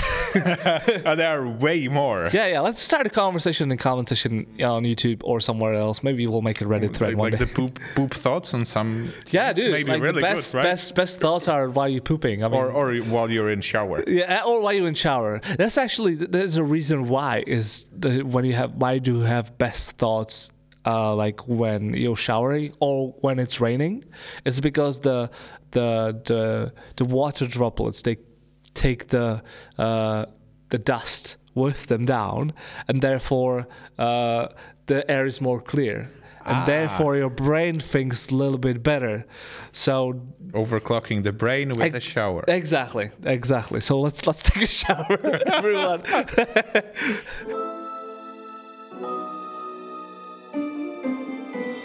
Hey, stop. I see you're trying to turn off this podcast. Don't do it, because we are not done yet. I mean, It kind of might have sounded like that, because we talked about the socials, and a lot of people do it in the end of some talk. We do it our own way, okay? Yeah.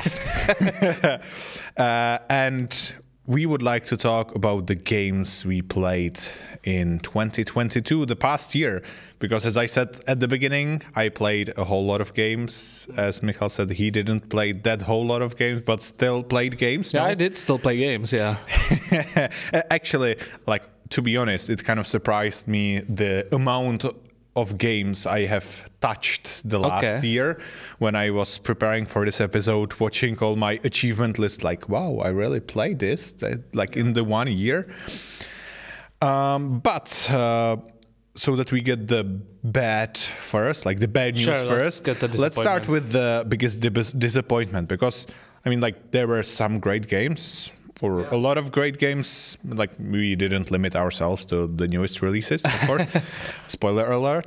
But there were some disappointments that happened last year, like the new yeah. releases that were bad, or It's been like quite a games lot, that were actually. bad. Yeah. Like, the gaming industry is not always at the best place. Yeah. And so, Mikhail, what was your biggest disappointment last year? What you played that really disappointed you? I think the biggest one so far was the Battlefield 2042. It was so bad. I actually played it only once because it was so terrible.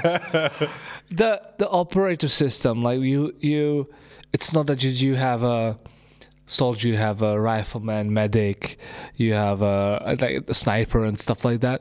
But now you have like operators with some. I feel like, I don't know if they changed it or not, but I think they had like each of the operators you could use had like a different skill set and stuff like that. It was so awful. Like, why? That's not what Battlefield was about. Battlefield was about massive battles, realistic combat, and that doesn't happen in the game. I mean, like, you had some operators in the past games. Like, I mean, operators like a different classic. Classes, but this is This is something this different. is something I totally haven't played different. the 2042. So. And yeah, you should not. It's actually Okay, I so won't. bad. It's I don't know. I don't know how the game is in a state right now, if they fix it or not. I mean, come on, it's EA and it's DICE. Let's be honest. Like, their games just been going nosedive. Like, the visual glitches and bugs, the terrible gunplay. The gunplay was absolutely awful. That was one thing that was actually the previous Battlefields were known for their realistic gunplay. That was just gone. Like, usually you feel like you're shooting airsoft guns at each other. It's terrible. Matchmaking was absolutely terrible. It still is. I mean, a lot of games these days has terrible matchmaking, but Yeah, but this was like above that. okay. Like, it first of all, it takes you so long because no one's playing it to join in. Understandable. But also like, you join to a server. Like, why did I connect to the US server when I'm playing from Europe? Oh, that sucks. that Like, was 100 the plus ping, right? Yeah, exactly. Also, like, the FPS drops and everything was like the loading of the textures and all the assets, the static meshes and stuff like that. And visual Sounds glitches. like a rushed and No, it was. unfinished game. It was. But in the end of the day, I wasn't really surprised.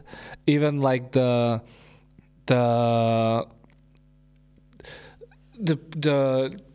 Battlefield 5 was a disappointment too. Like, pushing some agendas, and also like, just it wasn't fun at all. So what about you? Well, my biggest disappointment of last year might not come to everyone who knows what I play, what I liked, by surprise. I wasn't secretive about it, but my biggest disappointment of last year is, of course, Overwatch 2. Oh yeah, you loved Overwatch 1. You I played a loved lot of it. Oh, yeah, You I tried to did. get me to play it, but I never budged. Well, and now you can't. And that's one of the things why Overwatch 2 kind of sucks. And because it killed the Overwatch 1, it replaced it, so now you can't have the So they literally just cancelled Overwatch 1. Well, Overwatch 1 is now Overwatch 2, which is free to play. And What went to that decision? I didn't know that. What went to that decision of doing that? low IQ I guess people who decided that, I don't know. But like, the thing is, why I would rather play Overwatch 1 is because the Overwatch 2 has a lot of flaws for me. Like, first, terrible launch.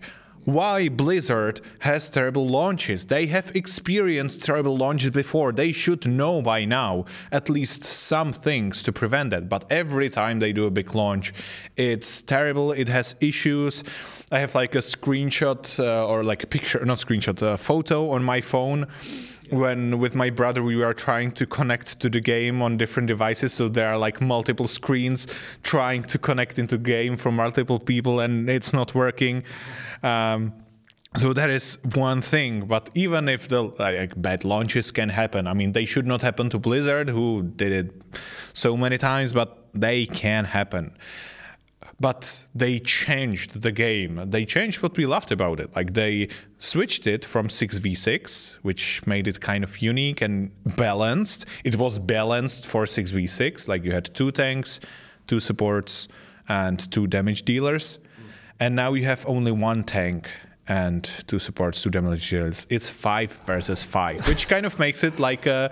like CSGO is 5v5, but you don't have classes in the game. Yeah, exactly. It's not hero-based shooters, so it's like depending on which loadout you will take. But in Overwatch 2, you have locked in competitive play, unless you do like the open queue. Like in like competitive, you have the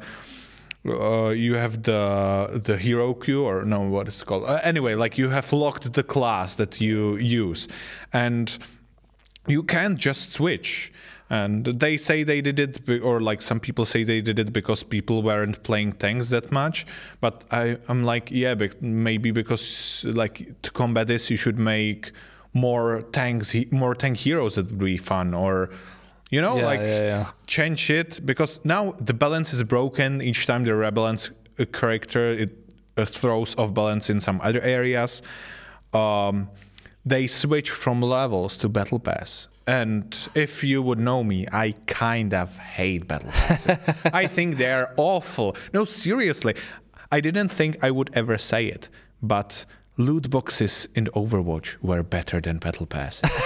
That's a big statement. A lot of gamers That's a big statement, but like right there. in Overwatch, it was not necessarily pay to win, because A, they were for like skins and emotes and stuff, so nothing that would change the gameplay. And B, you would gain them for earning levels.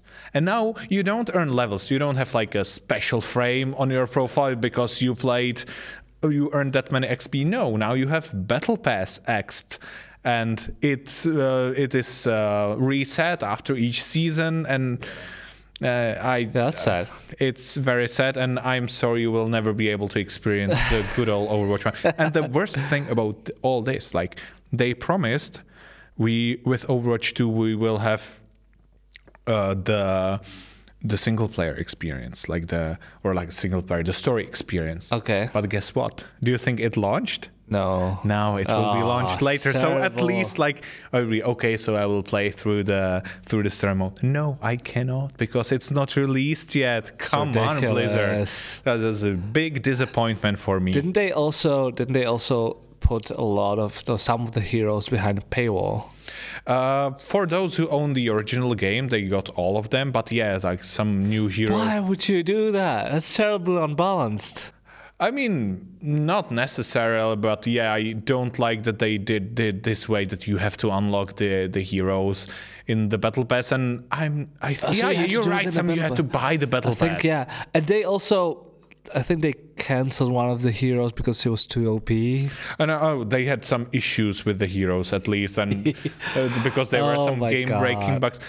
I mean, with so many experience, how could you mess this up so royally? And the thing is, they argument, well, more people are playing. Yeah, because it's free to play. That's what 13-year-old kids play. Yeah. The games that are free because their mom won't let them use their credit card to buy a normal game. Yeah. So and if they get a it's game free to play. Christmas, of course, more people play it. Yeah. Just please, if you play Overwatch 2, don't buy the overpriced skins or the Battle Pass. I actually never used. I never bought microtransaction stuff. I never bought anything within the game. Yeah, it's like, and well, I have one dishonorable mention for the biggest disappointment, and that is Need for Speed Unbound. Okay. I tried it with the Game Pass 10-hour trial, and I switched it off after hour and a half. That's sad. Really trying to play it. That maybe there will be better stuff. Yeah, the car handling, the driving model is pretty bad, and the gameplay isn't worth it. Let's say it does not give you the options to continue playing. Yeah.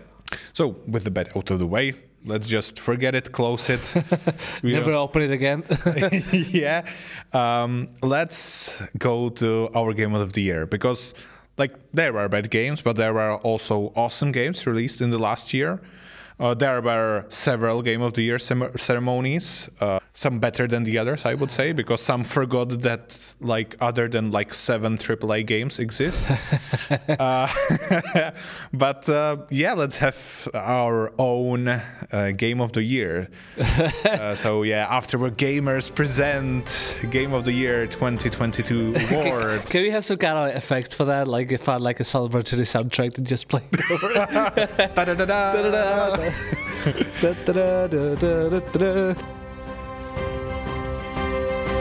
Okay, so I guess I can start. Yeah, go now for it. With my Game of the Year, and this one made me really happy. It's Kirby and the Forgotten Land. I don't know if you know Kirby. It's the Nintendo game developed by HAL Laboratories. It's the guy that makes Super Smash Brothers or Kirby, so that might ring a bell for some people. And it's the pink ball. That's Kirby. And in the Forgotten Land, the game design is just so creative, and the level design variability. Each time you open a new level, you are surprised how they managed to add new stuff to it when you thought they were already done with the mechanics and stuff. And you can now upgrade abilities, and they even added the mouth mode, which is if you know the Kirby can inhale enemies and inherit their abilities. And in this game you can switch those. You drop the ability and inhale another enemy and get his. How does it work? Let's not dig into that. There are many theories. I would even suggest don't Google it. Oh god! But there's this. There are theories by fans, not official statements. Oh, okay. So Nintendo never come out of this. Really? I'm not really sure, but yeah, I wouldn't dig too deep into that. How it works with all of that stuff, theoretically. Fair. But there's this mouthful mode, which is you kind of partially inhale stuff. You can inhale the car and ride the car because you're holding onto the top of it and you control it and the wheels are out of your mouth. Or you can turn yourself into a glider because you inhale a big piece of metal and you can glide. They are very creative and very awesome. And you can fill yourself with water and then you can put out fires or water plants because you are this big walking balloon full of water. And it's really creative, really great gameplay mechanics.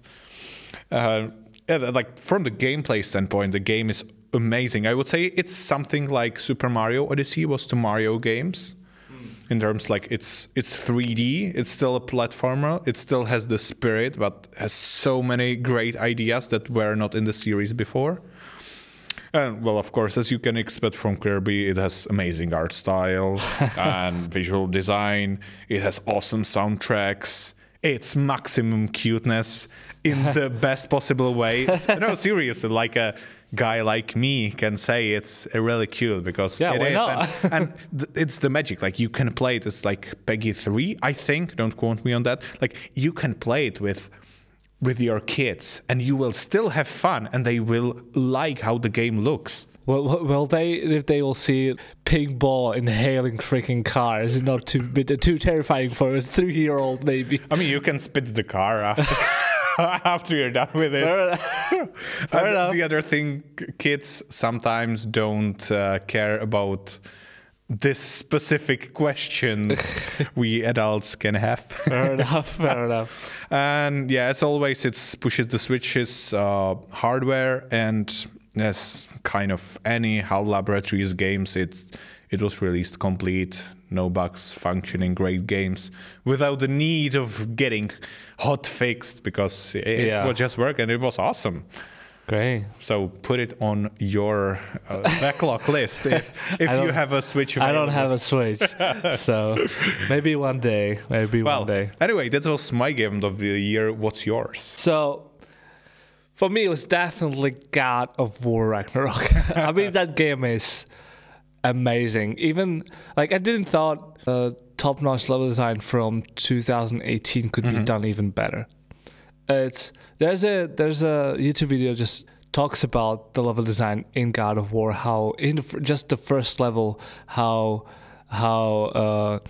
good it is, what they're using, how it's very, very subtle, even though it's basically almost a linear game, but still it's very subtly lead you to those side locations and side loot and stuff like that, and it's doing it very, very, very cleverly. It's like the level designers are just so good. I wish I could meet them and tell them, like, you did such a good job. It was the level design in God of War and God of War Ragnarok. Amazing, absolutely amazing. I mean, they have a great record from some of the, or like experience from the previous entries. They also had, and I think this feels like they're evolving even better. Yeah, it's so good. It's almost the story and the writing is so good. Like, you think how could they like improve? For example, I don't know if you haven't played the. Yeah, I actually played all of the pre-2018 games. Yeah, so in the 2018, there's a character called Mimir, and he tells these like stories of Nordic mythology, but he's also quite a funny guy. And I was like thinking, oh, he was pretty funny already in the 2018. How they will improve that? Like, can they?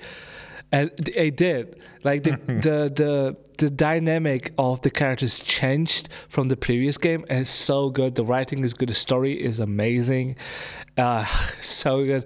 The characters are so lovable, and you hate the baddies. That's what you want from the game. Like, you absolutely hate the bad guys, and as you progress through the game, like, you find like I'm not gonna spoil anything, but just the encounters with other characters and the dialogues and everything, so good. And Kratos is absolutely amazing. I mean, Christopher Judge, who was voicing Kratos, he finally got the Game of the Year award for that. The voice for the best voice acting. I thought that he should have got it at the 2018 Game Awards, because he was freaking amazing. Even though like his dialogues are not that long, but he gave Kratos this sense of wiseness or this dignity, and yeah, it's just, I gotta say, I know that the 2018 and Ragnarok are happening several years after the previous entries, but now you say the sense of wiseness. Like, I don't remember Kratos being wise in the previous entry, so that is interesting. It's they completely flipped it around. I implore you to play these games. I mean, it's definitely on my backlog. Yeah. So, and the combat is fun and rewarding. It can be sometimes pretty difficult, and it can be maybe a little bit repetitive, but it's fun. You're playing as a guy who can freaking kill a dragon. Okay, you have a guy who killed Kronos. I mean, like, we all know that Kratos like basically killed half of the Olympus, so most of the Olympus. It's not surprising. Yeah. So his combat is rewarding. The axe and other weapons are so good. It's just so much fun to just play as Kratos. It's so much fun. Locations are even more beautiful. Even that you go to the same locations, they managed to improve it so much better. You're also finding new locations, but it's just They look so nice. They're well thought too. It's not just, hey, we give you this new location, go explore it. There's thought put behind it. Everything, the pacing of the game is absolutely amazing. I mean that's one really of the. important. I feel like that's one of the things that the previous games had a bit problem with, the pacing sometimes. But the God of War and God of War Ragnarok, the pacing is just right. Like they know when to introduce puzzle, when to introduce smoke combat, when to introduce boss fight. And when to introduce story. They have it so well balanced that you just glancing through the game and you think, this is amazing. And the graphics are graphics are so beautiful. I mean, it's kind of said that the on the PS5 on the like the high graphics mode, it runs only 30 FPS, which is kind of a sad, but I understand why. It's because the game also is on PlayStation 4, so and it would be just pain to basically develop two different games. So, but it still looks beautiful. Lighting is amazing. That's a little thing. You can have low polygon stuff, but if you have really great lighting, it will look amazing. Lighting makes everything looks so much better and so much more realistic. And as the game from 2018, God of War Ragnarok, no bugs. No bugs. And that's so Finished amazing. game. It's a finished game. That's why it's so good. That's why it's so good, because it was freaking finished. No bugs, no glitches, no FPS drops. I was like sitting there freaking enjoying it, and after like 3 or 4 hours of gameplay, I was like, holy crap, I haven't encountered anything wrong with it. And you work as a QA, so you And are I used to more work- prone to register that. Yeah, I used to work as a QA. It's a thing that I was noticing, like, okay, this is crappy. This should have been fixed already. But yeah, this game had no bugs, and I wish I could play it again. I see. Well, like it's definitely on my backlog with the 2018. I mean, like since the PC release, there's much more likely I will play it sooner rather than later. The 2018 one. I hope I will later get the Ragnarok as You well. should. Because You as should. I said, I played the previous entries and I really enjoyed them. It's a like a lot of people were complaining that they don't see like the killing machine Kratos from the previous game, but like, hey, he's a character and he needs to develop. It would be just all same old. It does not need to be like in the Star Wars sequels where the characters stop developing after being on the screen for 5 minutes. Exactly. Yeah. Oh, I like a good bash on the new trilogy. The sequel sucked. Yeah, there are only 6 mainline Star Wars movies. Anyway, Yeah. let's move on. We have some gaming highlights. We played some games in the last year, but not all of them were new. And Yeah. some of them we enjoyed more than the others. And some Yeah. of them we wanted to talk more or give a shout out in this episode. Yeah. So let's dive into our highlights. Maybe you can start with your first Definitely, highlight. I picked some games that were not. They didn't come out in 2022, but I played them in 2022. And like for my one of my biggest highlights is definitely It Takes Two. That game is so much fun. We played it together. Yeah, we played it on We your streamed it. We played it. We streamed it on my Twitch, and it was freaking banger. That game had a lot of funny dialogues. The game mechanics were used to the fullest. If you were introduced to a new mechanic, you used it to the fullest. It wasn't just, oh, here, have a game mechanic, have fun with it. We have nothing to do with it later on, but like, hey. But this one, every time, like every level or every like area had a new mechanics, and it was freaking fun to do. The graphic style is very beautiful. It was a beautiful game. At some point, I think it almost made me cry. The dialogues were funny. Even the story was kind of annoying at some points, especially the ending, especially the one moment when you have to kill the plushy elephant. I was like, what the freak? What kind of a parent you are? My thoughts exactly. That I was like so the saddest. angry. I was like, I felt so bad Yeah. after that stream. I felt so freaking bad. Like, why? Why are you making me freaking do this? Yeah. And yeah, the graphic style is very beautiful. Funny dialogues. The game was funny. The book was my favorite character. Everyone can say that he was freaking annoying. I loved the book. He was awesome. It was awesome. Only one amazing thing about this game is it was developed by the Hazelnut Studios, which also made the Way Out. It's the same dev team. Only one person has to own the game, which is freaking beautiful. Yeah. And you can enjoy it either on the couch co-op or co-op on a different online, just like we yeah did. Exactly. So, and only one person has to own the game, which is freaking amazing. Yeah. Finally, something you can play with your non-gamer friend or partner. I think that's a pretty big deal. There's not that many games where I actually talked with some people about this, and they said that like it's the great game to teach show your special one. Yeah, your spouse. That games can be awesome, and this is like a great entry into it. Yeah, exactly. And all the mini games were super fun. we had so much fun. Yeah. I remember playing it. I remember what was the one? I almost beat you on most of them. The mini games. Yeah. I beat you in chess. I am not good at chess. I mean, that says that I am also not good at chess. Fair enough. Another highlights for me, I would say, was Immortals Phoenix Rising. I also played that. Which is basically like kind of Ubisoft's takeoff on Zelda: The Breath of the Wild, and they freaking nailed it, I would say. Totally. Yeah, they took the best from the Breath of the Wild and implemented it so well. The writing, again, it's funny, if maybe a bit cheesy sometimes. But I love how they take down the Greek mythology. Like, like the stupid bits of it, and they dash at it. It's great. The puzzles were a lot of fun. Every puzzle is different, even though it uses the same mechanics most of the time.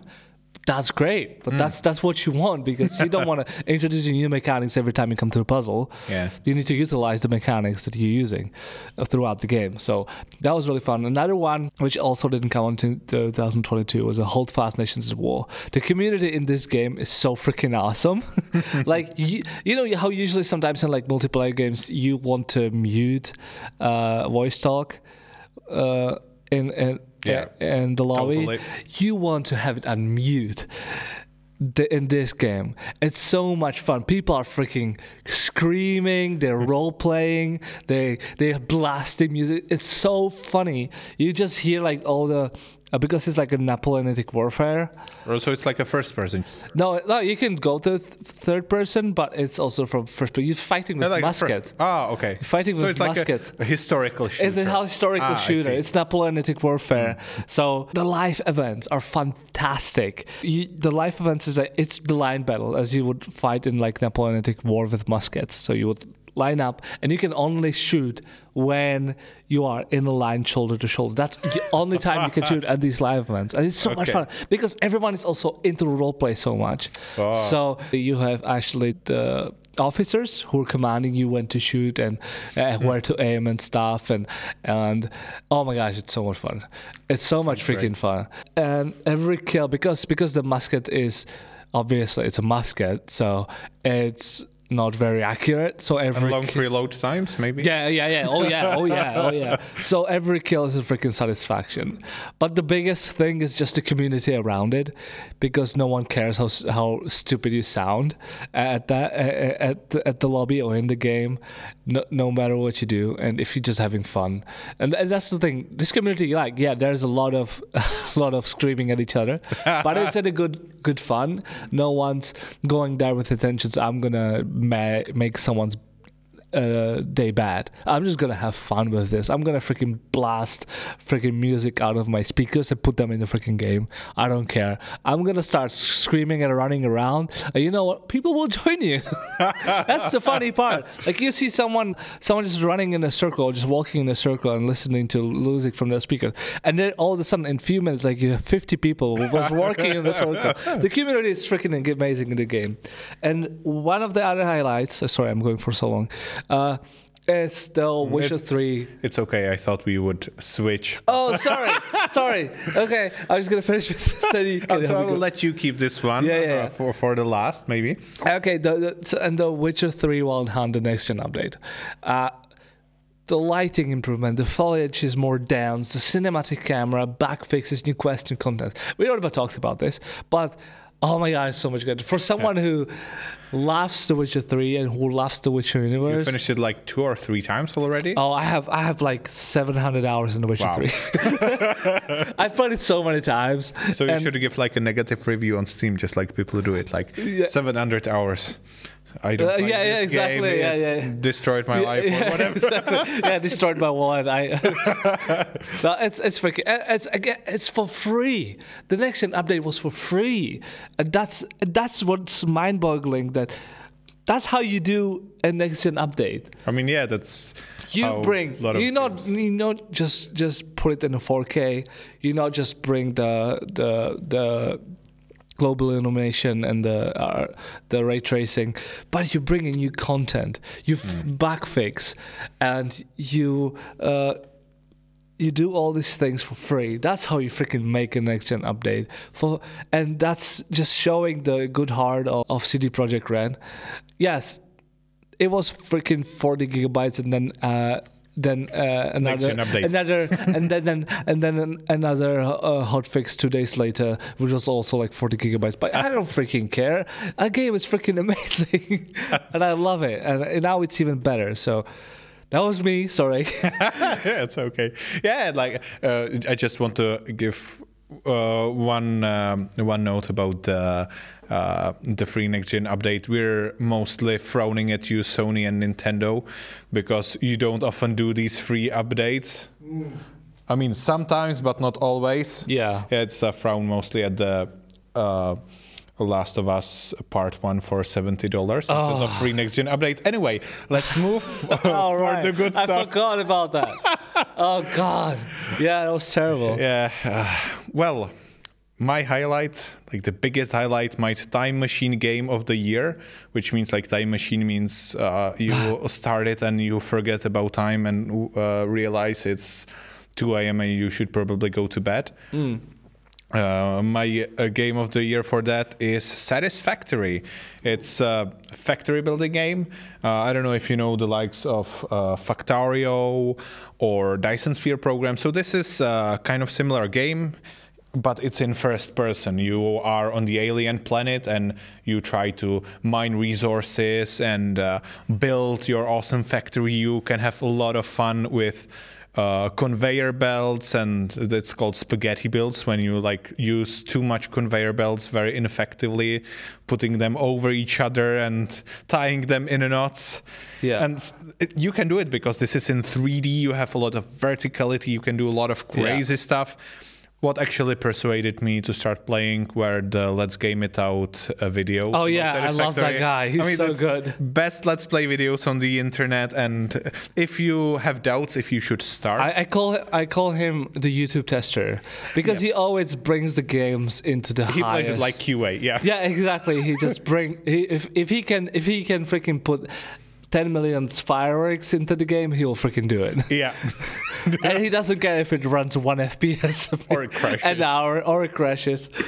Yeah, so this is like, if you are not sure if Satisfactory is game for you, just watch some of his videos about it and maybe you will find that it looks like a fun game to you, because that's the magic of the game. You can play it whatever style you like. You can either go for like super clean, super tight, nice builds that are perfectly done by the grid, snapped everything, or you can do crazy like him or me, having crazy spaghetti builds using conveyor belts as the only mean of transport, because why should you use trains when conveyor belts don't consume that much energy? Fair enough. Big recommendation. It's if you're into sandbox games, go for it. If you are worried that you will soon run out of content, just wait for the next update, because fair enough, they are doing a lot of updates still. Fair enough. The next one is some that I would say might not be for everybody, and it's High on Life. When I first saw it, actually, I thought, I might not enjoy this game. It looks kind of weird, kind of odd. I don't know if you had that feeling when the trailer was first shown.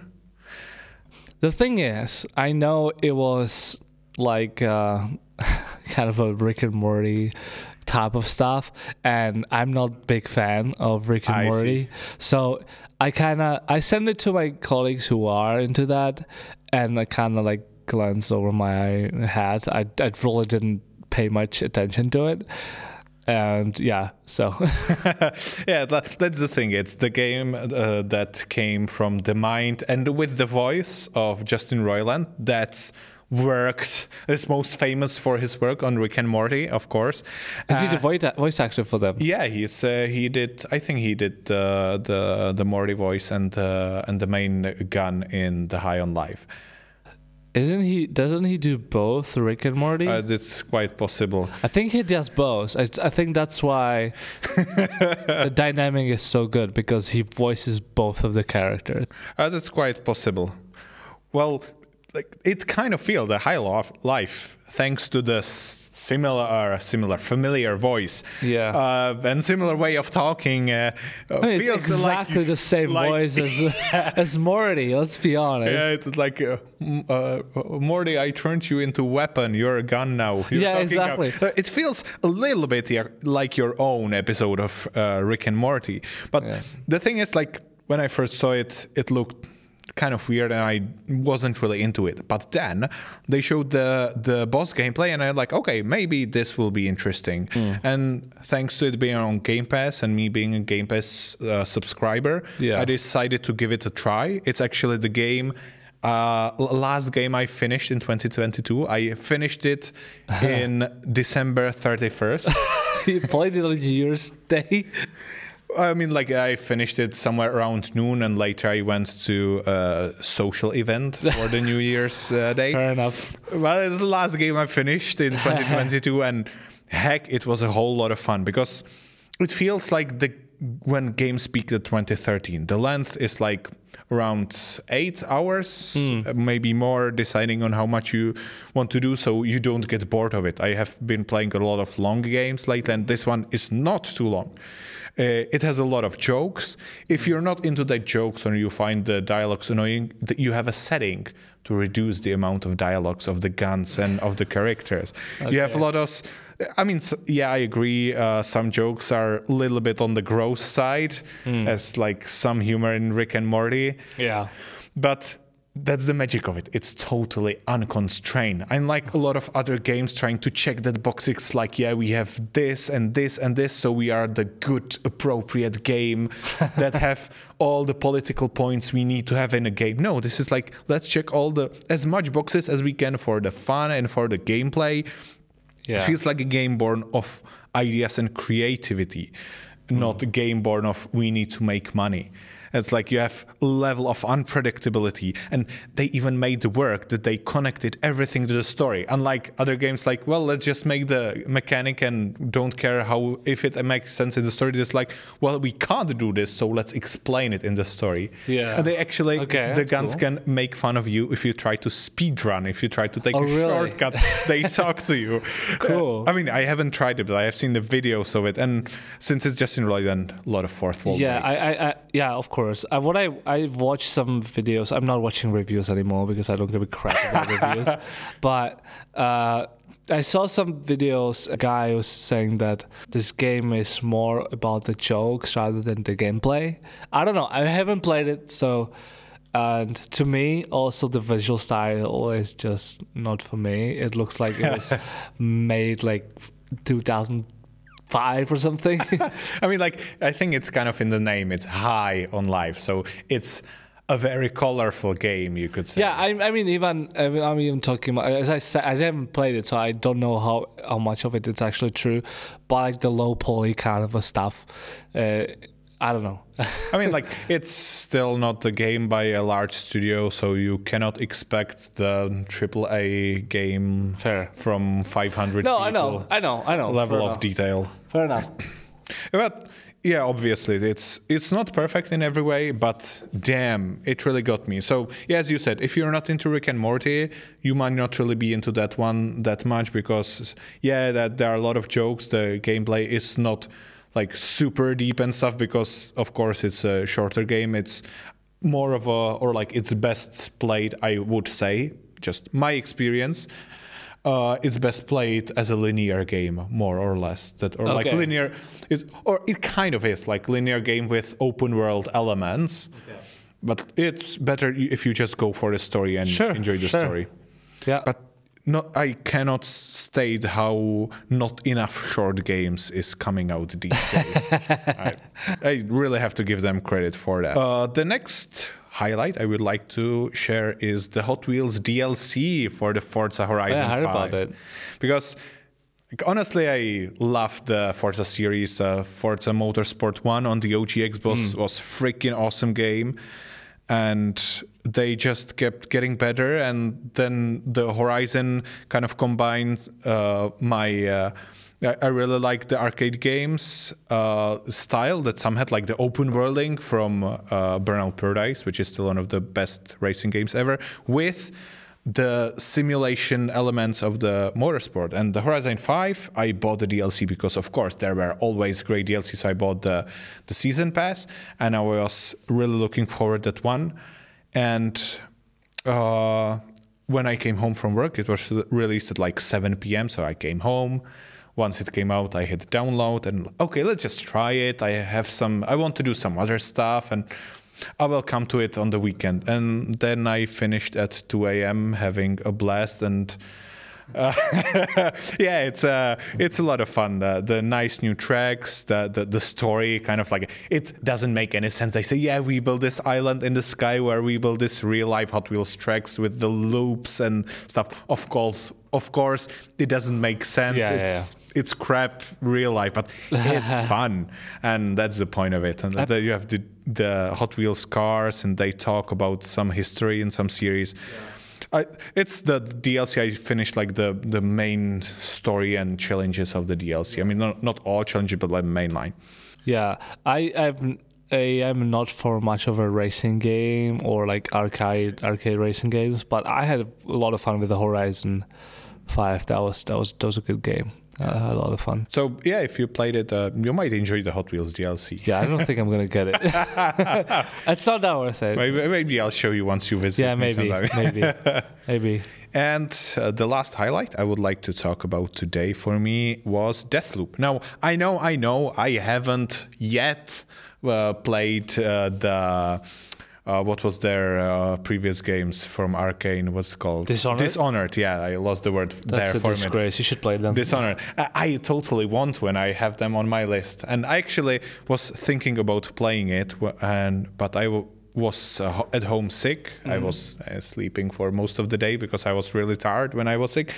And Deathloop came on Game Pass, and I was like, you know what? Let's try it from like the 4 hours a day I'm awake. And so I finished it when I was homesick, and I can say it restored my faith in AAA games because it does open worlding right, even in like 4 dimensions. Each location is different during the different time of the day. It rewards you because it gives you like clues or code stuff to progress. The sound design, pretty sweet. The visual style really gives you the 60s feel. That's nice. The voice acting, fun. Oh yeah, I saw some voice acting of the game. Yeah. And even like the multiplayer is fun. I mean, there's a multiplayer? Yeah, well, because you have like the call that's trying to break the loop, and you have Juliana who's trying to stop him. Yeah. And what you can do, you can invade as Juliana other players' timeline and try to stop call. And it's like great idea for this kind of game. The only downside to this is that the implementation is not perfect because networking is freaking hard to implement right. Fair. And so there are networking issues, and not a lot of people are doing it, so you can like have large ping because you're connected to someone in US, and that can be broken. But hey, it's a fun game. Yeah.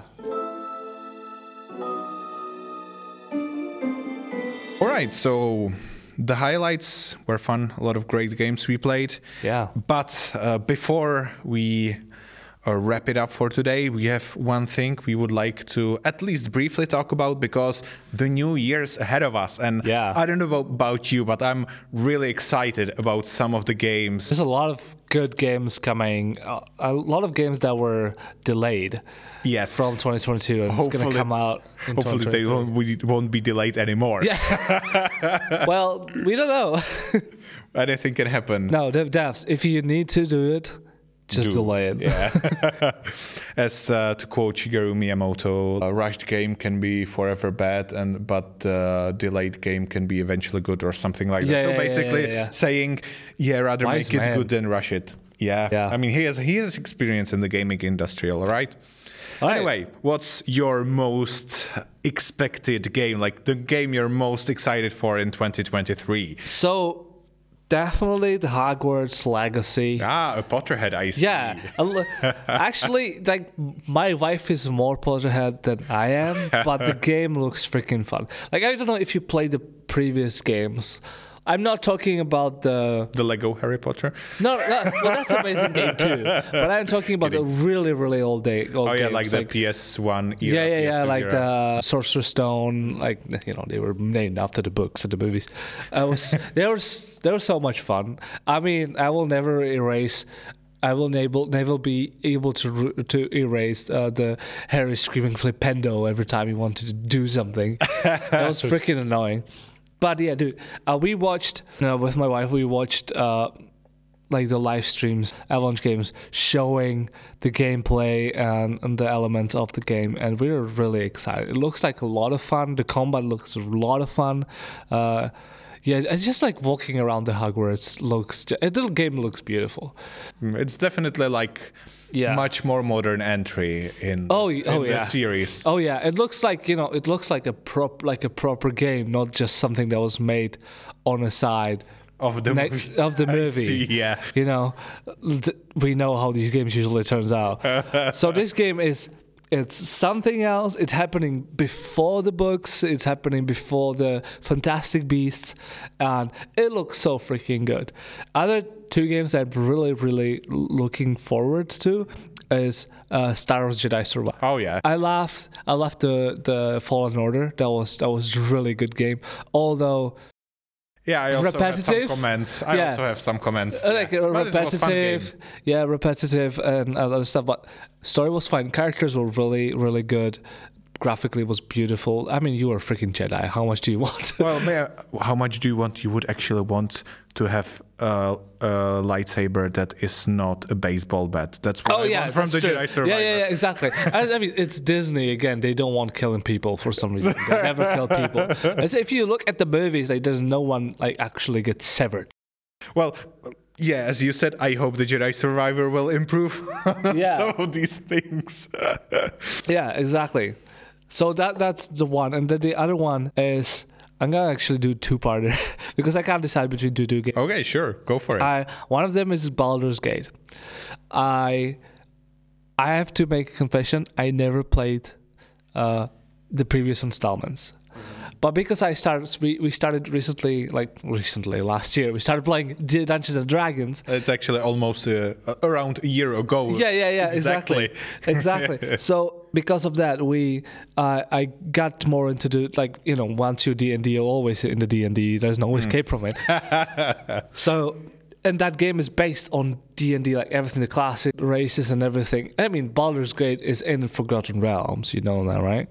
So I'm really looking forward to that. And then also I'm really looking forward for Dying Light 2. Dead Island. Oh, okay. 2. Because that game was peaked a long time ago with that trailer of the guy jogging in California somewhere. And now they announced they keep developing it. It wasn't forgotten. It wasn't cancelled. They keep developing. So I'm really excited, even though that I don't like horror games and I'm freaking scared and I'm a scaredy pants. But I'm looking forward because it looks like it's going to be a lot of fun. Dead Island 1 and Dead Island Riptide were fun games. Although I crap my pants a lot of times, it was freaking fun. I think that's what I'm looking for. What about you, man? Well, I mean, as I am a Switch owner, I guess you all know what I will say now, that I am looking the most forward for The Legend of Zelda Tears of the Kingdom. Sorry, you're not just a Switch owner. You're a massive Nintendo fan. Let's be quite clear here. You're very biased. I really love their Switch. games. Yeah, I mean, like, I don't agree with all things they've been doing lately, but yeah, I really love their games. And like, let's face it, the Breath of the Wild is one of the best games in the last decade, and the Tears of the Kingdom was actually born from ideas for DLC for the Breath of the Wild. And there will be Skyloft, which, or like, probably, hopefully, which was in the Skyward Sword. And Okay. I mean, I don't know what that is. it's the like the floating world above Hyrule. And like okay. basically in Skyward Sword, which predates all the other Zelda entries, is like exploring Hyrule from people who are only living in the Skyloft above. Okay, fair enough. But like, yeah, the Zelda timeline is very complicated. And the world and lore, I mean, I haven't played all of the games, just a few of them, but I'm really looking forward to this one. It looks amazing. Let's be honest. May 12th, Switch owners. Yeah, Breath of the Wild. I haven't played it, but I saw gameplay. It looks like a lot of fun. And that's coming from me, a guy who never owned any Nintendo console. Yeah, I mean, Breath of the Wild was really sweet game. Yeah. And well, just to go quick for the next few, of course, new Forza Motorsport is coming with much more detailed simulation than the Horizon 5, more visual fidelity and stuff. So, of course, I'm excited. I want to mention another one, Lord of the Rings Golem, because I like totally Lord of the forgot about that Rings. game. I don't like the Amazon fanfiction with pretty crappy writers. Why would you waste so much money and you can't even hire good writers that dishonored the legacy of the freaking best fantasy author of all time? Sorry, but I'm really looking forward to the Gollum game. It looks like it might be actually interesting take, and hopefully coming this year. It was postponed several times, and it's coming to basically all the major platforms. Yeah. So maybe somewhere in the future we will play it and we will be like, okay, this was a good game, or maybe not. We'll see. But I hope. That's the thing. We don't never know. We never know. We never know. Yeah. And my last pick for what I'm excited for is Alan Wake 2. Because Alan Wake 1, not everybody liked that game, but I found it really interesting. I really liked the kind of mood of it. I played it for like 2 hours and then I had to stop because I was too scared. Okay, understandable. Yeah, I mean, like, it kind of aged and not that well in every regard. I mean, but back in the day, it was still a pretty game. I liked the mechanic of the flashlight. Oh yeah, that was awesome. Amazing. And the Old Gods of Asgard, the band that also made some of the soundtrack for the Control.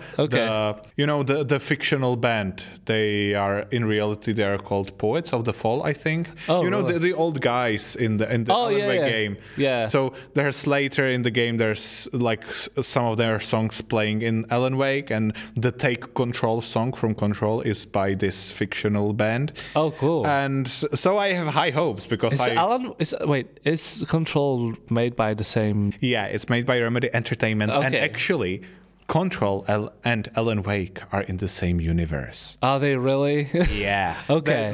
Is it confirmed by the Remedy Studios? Yeah, they actually the one of the DLCs for Control is like linked to the Alan Wake. Okay, why am I saying it? Because there's lots of videos today of people, especially in the movies or even video games, like they're talking, this has to be in the same universe because there's this picture.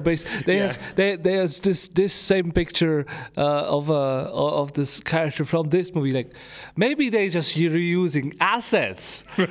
Maybe they just forgot about it. And they just like it's coincidence. That doesn't. Okay, or it can be an Easter egg. It just could be exactly. Most of the time, it's I'm just really passionate about some of these stuff. Maybe it's just an Easter egg, and it's not connected. I highly doubt that Pocahontas is linked to Little Mermaid. I'm sorry, but it's not. I very highly doubt it. Yeah, so Alan Wake actually is linked. Yeah, good. It was in the DLC, like they were exploring what happened in the town where Alan Wake was like the bureau of control. Yeah. So yeah, I'm kind of curious how will they level up the gameplay if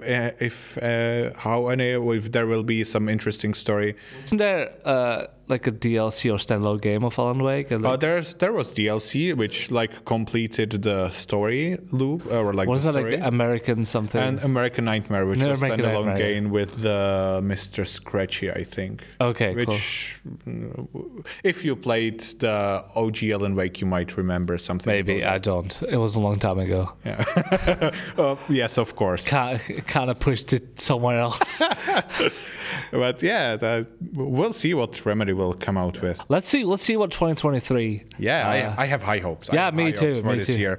I'm hoping that with hopefully the bad things. There are bad things happening in the world. I hope there will be no more of that. That there will be no more delays because of what's happening in the world, and that we will all just have a great time with the game. And that leads me to, because it all leads to this one final question. Uh-oh. Is Sadie Adler the best character in Red Dead Redemption 2? Why? Why are you asking that question? Because the answer is, of course, yes. I really wanted to push that last question into the episode.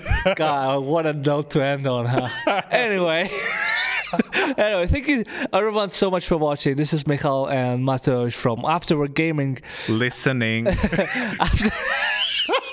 Afterword Gamers podcast. Please do give us a follow on any platform that you're listening on, and give us a follow us on our social media. Currently we only have Instagram, but we're looking forward. This was a lot of fun for us to do. Yeah, we've been talking about it, preparing it for past months, and we finally are excited that we could record it together, and it was a lot of fun. Yeah, so we hope you enjoyed it. Yeah, please, if you enjoyed it, again, please give us a follow, give us a follow on social media, and also share it with your friends or your family or anyone who could enjoy it. Maybe everyone who you think could just enjoy just two Czech nerdy guys talking about video games. Yeah, talking about sharing their stupid opinions. Yeah, but as we are excited for the game industry for 2023, we are also excited that we can launch this podcast with you guys.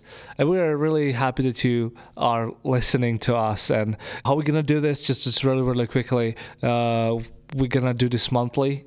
The podcast will come only once a month. We're going to, and it's going to come on Spotify, and it's going to come definitely on YouTube, and we're figuring out other platforms too at the moment. So you might be surprised we will appear on your favorite platform. Yeah, maybe. We hope. Maybe. Yeah. Also, and if you'd like to, I'm gonna give shout out to myself. If you like to enjoy maybe me streaming, if you like my voice, if you just like to see a guy screaming in a horror game, really, really piss his pants, just give me a follow on Twitch, magically_mighty_chaluha, CHALUHA. All right, guys. Right. Thank you once again so much for listening and sharing. Yeah. We love you. Share with us your opinions or reactions, and we hope to see you. Yeah. We hope you hear us in the next one. And you know what? You can always game after work. Yeah, have a great day. Have a good one, guys. Bye. Bye.